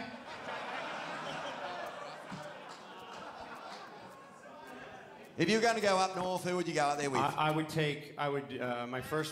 My first pick, Ant-Man would be my second pick. He's got COVID, though. He's in his room. He has had COVID for 2 days. I'd take Mitch Thorson, who's... Mitch, actually, my first year on tour, second year on tour, Shane Doran and I traveled with Mitch for a little bit. And he's a legend. He's always backed me and been a good friend, and he's always sending me little support messages. And probably have to take Jack Robbo. Well, he'd take me, but I'd be with Jack. So that'd be my 3.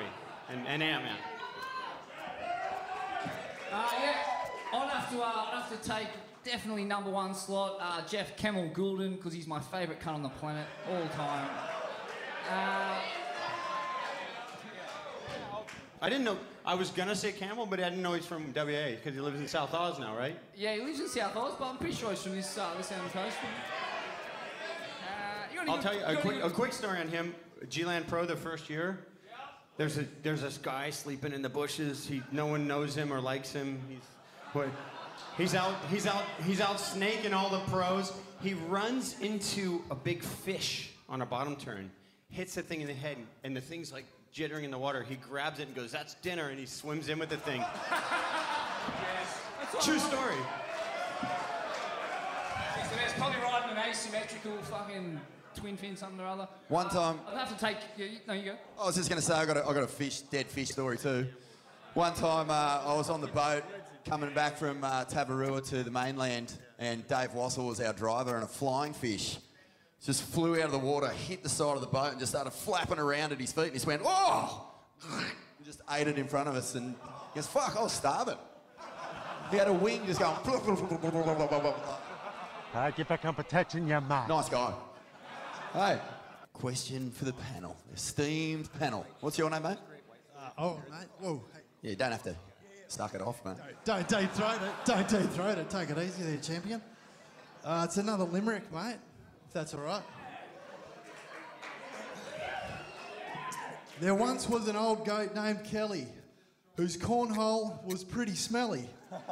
He rinsed and he rinsed and he rinsed it some more, but then he thought, fuck it, I'll just dominate back door.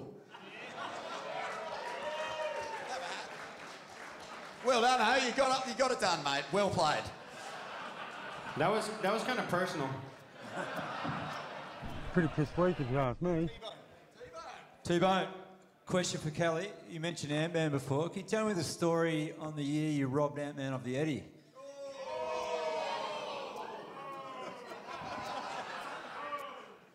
I didn't fucking rob that guy.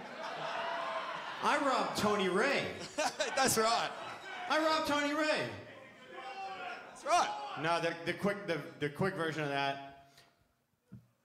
At the Eddie, you get 8 waves. They take your top 4 rides, and there's a board that has every single ride score. And they start doing the ceremony and counting. They're going, okay, we're going to announce the top. I think they announced top 6 or 8, and they're already announcing like the second person.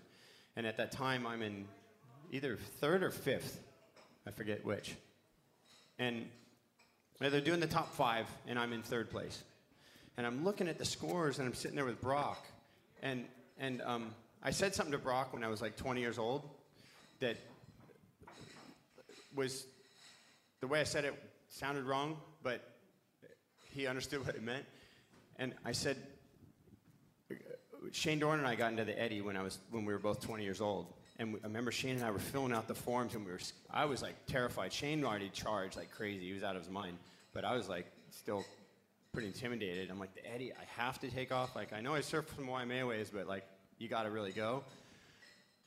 And we're filling out the thing, and I'm scared to send the thing in and say yes. And I'm talking to Brock about it, and I said, with my luck, I'll win the Eddie one day. And I didn't mean that like I'll be charging. I meant like everyone else will fall, and I'll be on the shoulder. And Brock's like, I know what you mean. He's like, I fucking charge way more than you. I know what you mean. And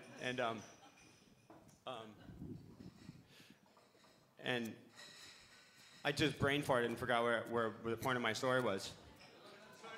Oh yeah, so we're looking at the scores. So we're looking at the scores, and I'm standing with Brock, and I'm recounting that story in my head, and I go, Brock, they counted my 1st, 2nd, 3rd, and 5th ride, and I go, if they count my 4th ride, I get an extra 30 points, and I go into 1st place. And he goes, you just won the Eddie. And I was like, are you fucking kidding me?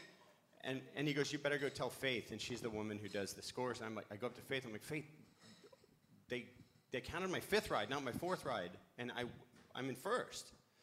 And there was a few Aussies, fucking Aussies. There's a bunch of Aussies in the crowd, right?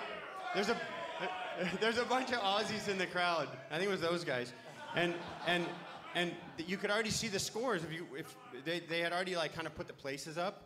And Tony was in 1st, and I was like, I felt so awkward. I'm like, I don't know if I should say something. Brock's like, you gotta say something. You won the fucking Eddie, you know? And so I went up and told her, and they're like, and whoever's announcing, Skill Johnson was announcing. Remember Skill? Anyway, Skill's announcing. He's like, oh, hold on a second. We're just be a couple minutes.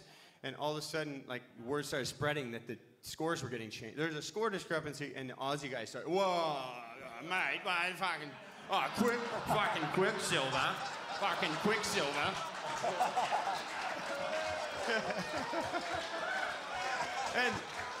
and I felt so bad. I felt so bad for Tony. But not that bad. Hope you get the lot, you dog. Yeah, that's right. Dreams. That's right. All right, couple more, then we're going to wrap it. Mate, you've been vocal. What do you got for us? Name and question.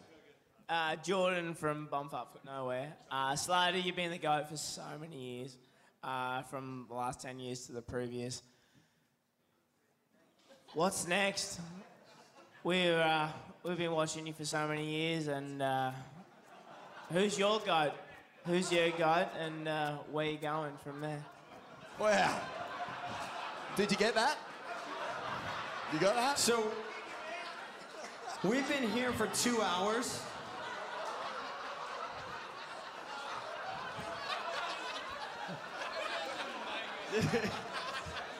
Look out, mate, the security guards are circling. Give that man the wetsuit. He deserves it. Mate, I would, but... All right, wait up. Kelly, who is your... But to answer your question, I'm going back to Margaret River tonight. I like the question, though. Who is your GOAT? I mean, you're our GOAT, but who's your GOAT?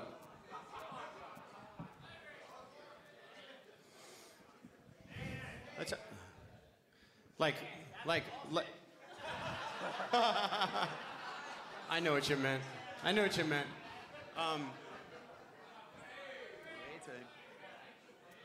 Gosh. Tongue-tied. You're too good. I I don't know. It depends on if that's like a personal question or like a sport question, you know? Like there's a lot of athletes that have inspired me, a lot of surfers I love. Tom Curran's my all-time favorite surfer. And I like Tom inspired a generation.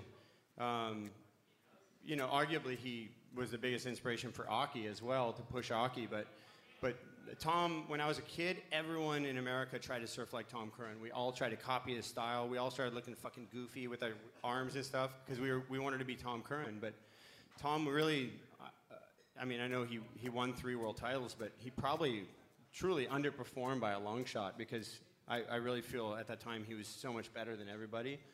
And he didn't really put all that focus into competition after a little while. But Tom's my GOAT for sure. Tom is like my all-time hero. Tom Carroll's right there with him.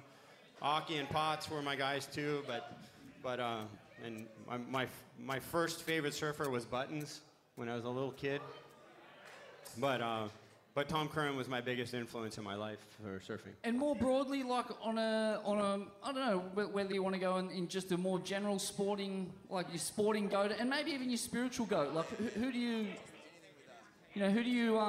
take your kind of your lessons, teaching, inspiration for life from? Do you have like a kind of a guru or a figure whose teachings that you lean on at difficult times? Another sporting icon in Australia, Trevor Hendy, is a very close friend of mine.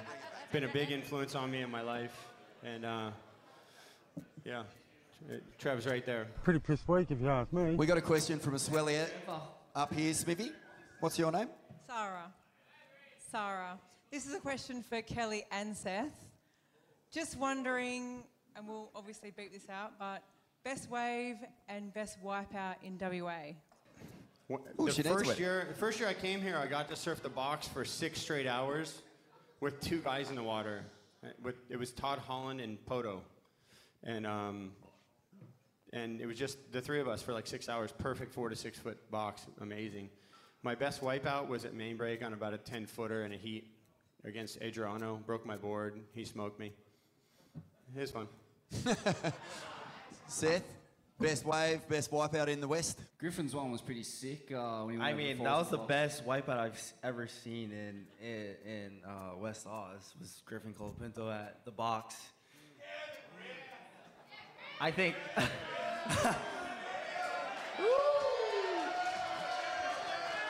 I think we need Griffin up here. Let's go, Griffin. Come on, Griffin. Come, Mike.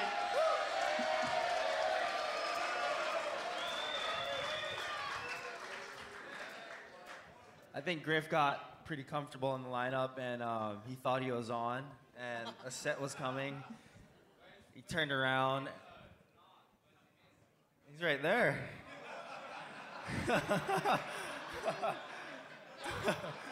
Cheers, mate.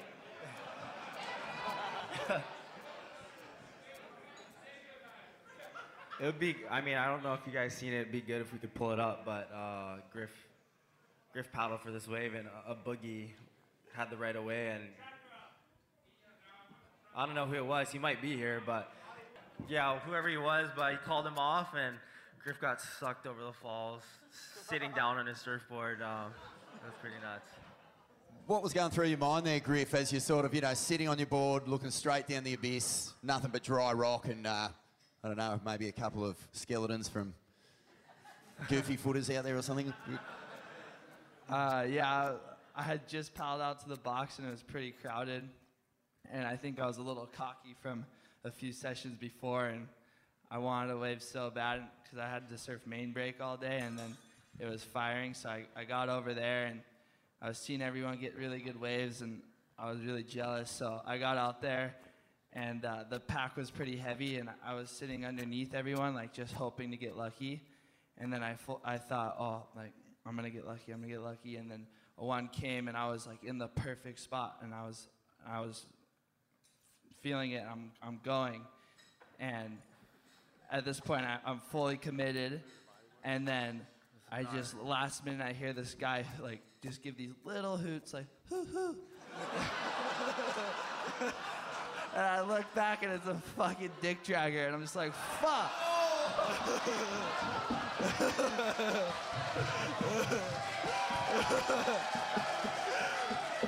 And with all due respect, I am in their hometown, so I pulled the e-brake and I just slowly start getting sucked over while this guy just gets the most perfect barrel, best wave of the day. And somehow I didn't get hurt. I didn't hit the bottom, but I broke my board. And Jack Ralbo was right on the inside, and he watched the whole thing happen. He couldn't believe I survived that. But yeah.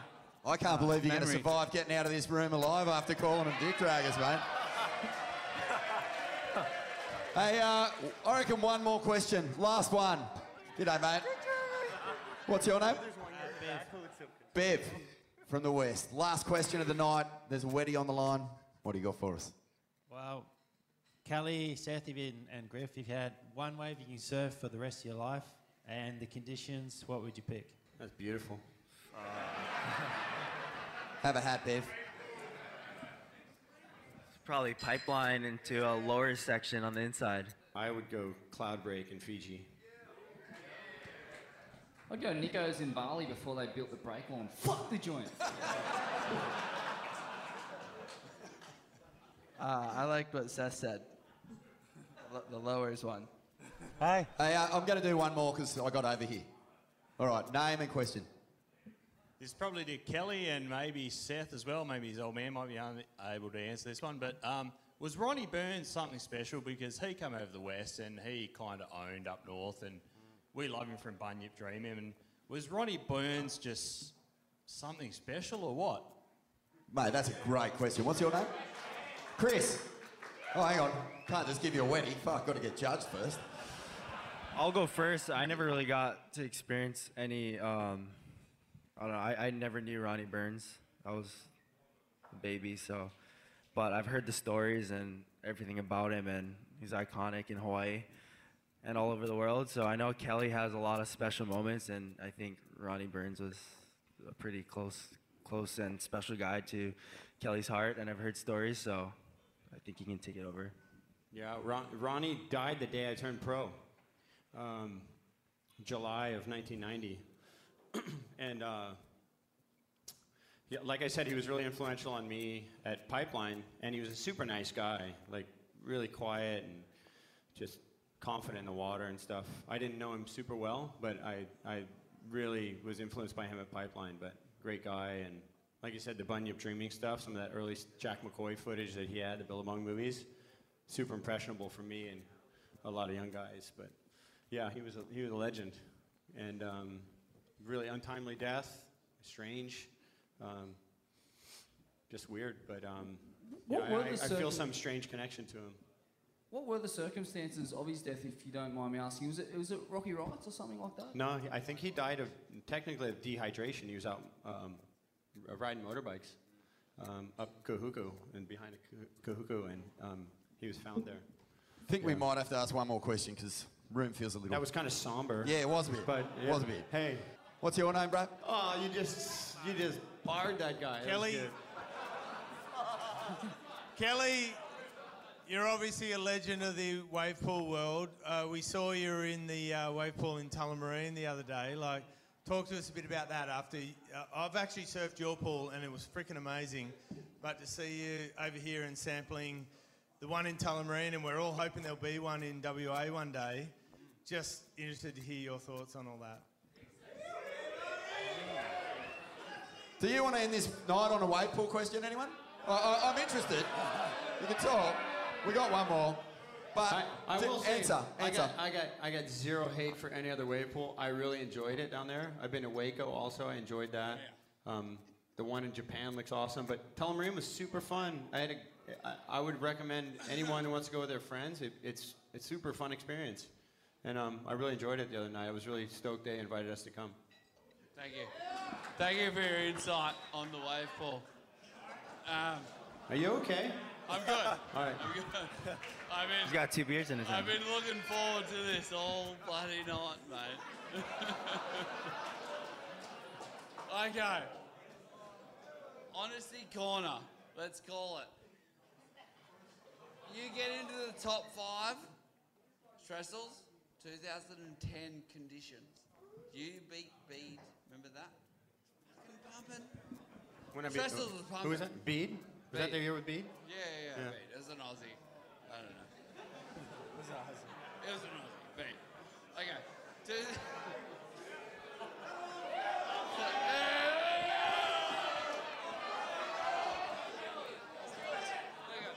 2010, you win this year.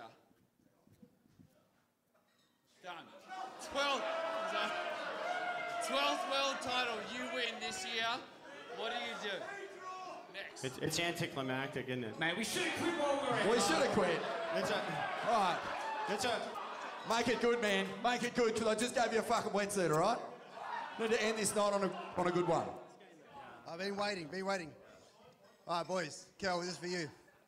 So after all the goat fuckery you've done over the last few decades, what's the number one thing that you're going to implement but you realise it was just a little bit too far and you had to pull back? It's not bad. It's Wait, not bad. What was too far? What was the one thing you thought about doing to someone during a heat that you just went, ooh, nah? Okay. Okay, listen. Sit down. No, did you guys watch that heat with Jordy the other day? With Jordy and Jacko? Yeah. So I had a situation like that with Mick at Trestles. And it was really interesting because I basically did the same thing that Jordy did. But we were about 20 yards away, Mick and I. Mick was further down the line. And I had priority. It was a semifinal.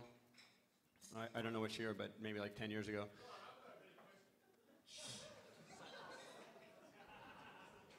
You want that mic? I know you do. Yeah.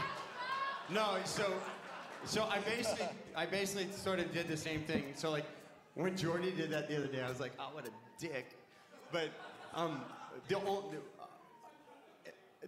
there's to a certain extent where you can do whatever within the rules and like push it, and it's fine.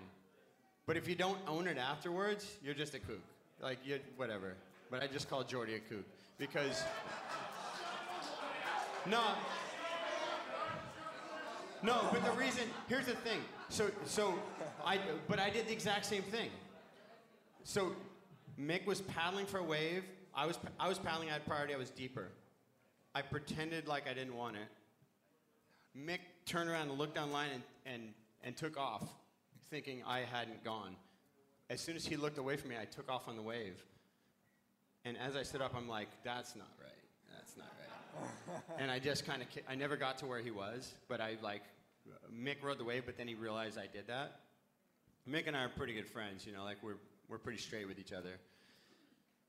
And that night we went out, and Mick was just maggot, like just so drunk. And he's maggot, mate. He's fucking maggot. Hey. No, no, way worse than that guy right now. And all's fair in this room, right? Okay. No, so we go to this bar, and we were in San Clemente, and we're at this this bar, and Mick kept walking by me and shouldering me, just fuck off, man, fuck. And he just kept like telling me to fuck off, and I thought we were gonna fight. I was like, this is it, like we're gonna fully fight. And then he called me the next morning. Like, we went at it a few times. People had to pull us apart and stuff. I'm like, outside. We just like, you know, alcohol is great for people.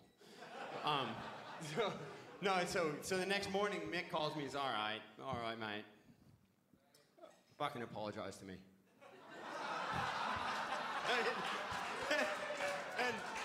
and hey, I was like emotional. I was probably a little hungover, but I was like emotional. I felt really bad about what I did because I knew what I had done was wrong, because it was like, there's a certain fairness within the rules, like all's fair in love and war, that kind of whatever when you're competing. But Mick knew I was being sneaky, and he and I have always been real fair when we surf against each other. It's like, let's surf, whoever surfs better wins the heat, and that's it. We've always had this kind of agreement, and Belly, who's like my team manager forever, and Hanley, who's his shaper, they bet $500 on every heat we have. So we got to keep it square. We got to keep it straight. But so I did that to Mick. He called me. He's like, you got to apologize to me, mate. And I'm like, no. And he's like, just apologize. We'll be good. And I'm like, and I just like was holding it in. And I'm like, fuck, I'm sorry, man. I'm sorry. It was cheap. It was like cheap of me to do that. And he's like, it was. And we're good. But Mick's like the fairest guy. Mick will get mindless drunk and be an idiot, and he'll call you up the next day and just apologize to you. And he's always like the fairest, straightest dude ever I've known on tour. And so to just double back, the reason I just said that, it's cool, you can call me out, but like when Jordan did his Heat interview afterwards, he's like, well, you know, he messed up my line and stuff. And I'm like, no, you're being sneaky. Just tell it. Just like the Heat's over. Yeah. You lost. Like, tell it how it is. You were being sneaky. Hey, I've done it. I've done it. Just on that Mick story, we've got a saying here. I don't know if you've heard it. Most of the Swellians know it. It goes like this. He's Mick Fanning. He's that fucking good! Mate, everyone, on behalf of everyone here, big thank you to Griff, Seth, and the goat, Kelly Slater.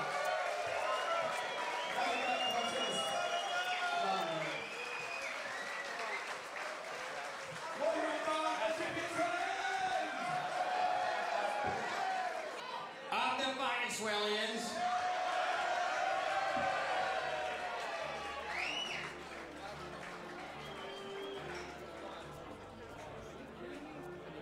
Kidding me? Are you kidding me? You gotta be kidding me. You gotta be kidding me. You're kidding me. You're kidding me. You're kidding me, right? Are you kidding me? This guy, are you kidding me? Are you kidding me? Are you kidding me? Are you kidding me? Are you kidding me? Are you kidding me? Kidding me? Kidding me? Are you kidding me or what? You've gotta be kidding me. You gotta be kidding me. Jeez, you gotta be kidding me. You've gotta be kidding me. Oh, you gotta be kidding me. You gotta be kidding me. You've gotta be kidding me. You gotta be kidding me. Gotta be kidding me. You gotta be kidding me. You've got to be kidding me. You gotta be kidding me, right? You gotta be kidding me. What? You gotta be kidding me. You gotta be kidding me. You gotta be kidding me! You gotta be kidding me. You gotta be kidding me. Are you kidding me? Are you kidding me? Come on, you gotta be kidding me. Kidding me. You gotta be kidding me. You gotta be kidding me. Are you kidding me? You kidding me? You kidding me, right? Are you kidding me? You kidding me? You kidding me? Are you kidding me? Are you kidding me? Kidding me? Are you kidding me? Are you kidding me? Are you kidding me right now? Are you kidding me? Are you kidding me? You fucking kidding me? Are you fucking kidding me? Are you fucking kidding me? Are you fucking kidding me? Are you fucking kidding me? Are you fucking kidding me? Are you fucking kidding me? Are you fucking kidding me? You've got to be fucking kidding me. Are you fucking kidding me?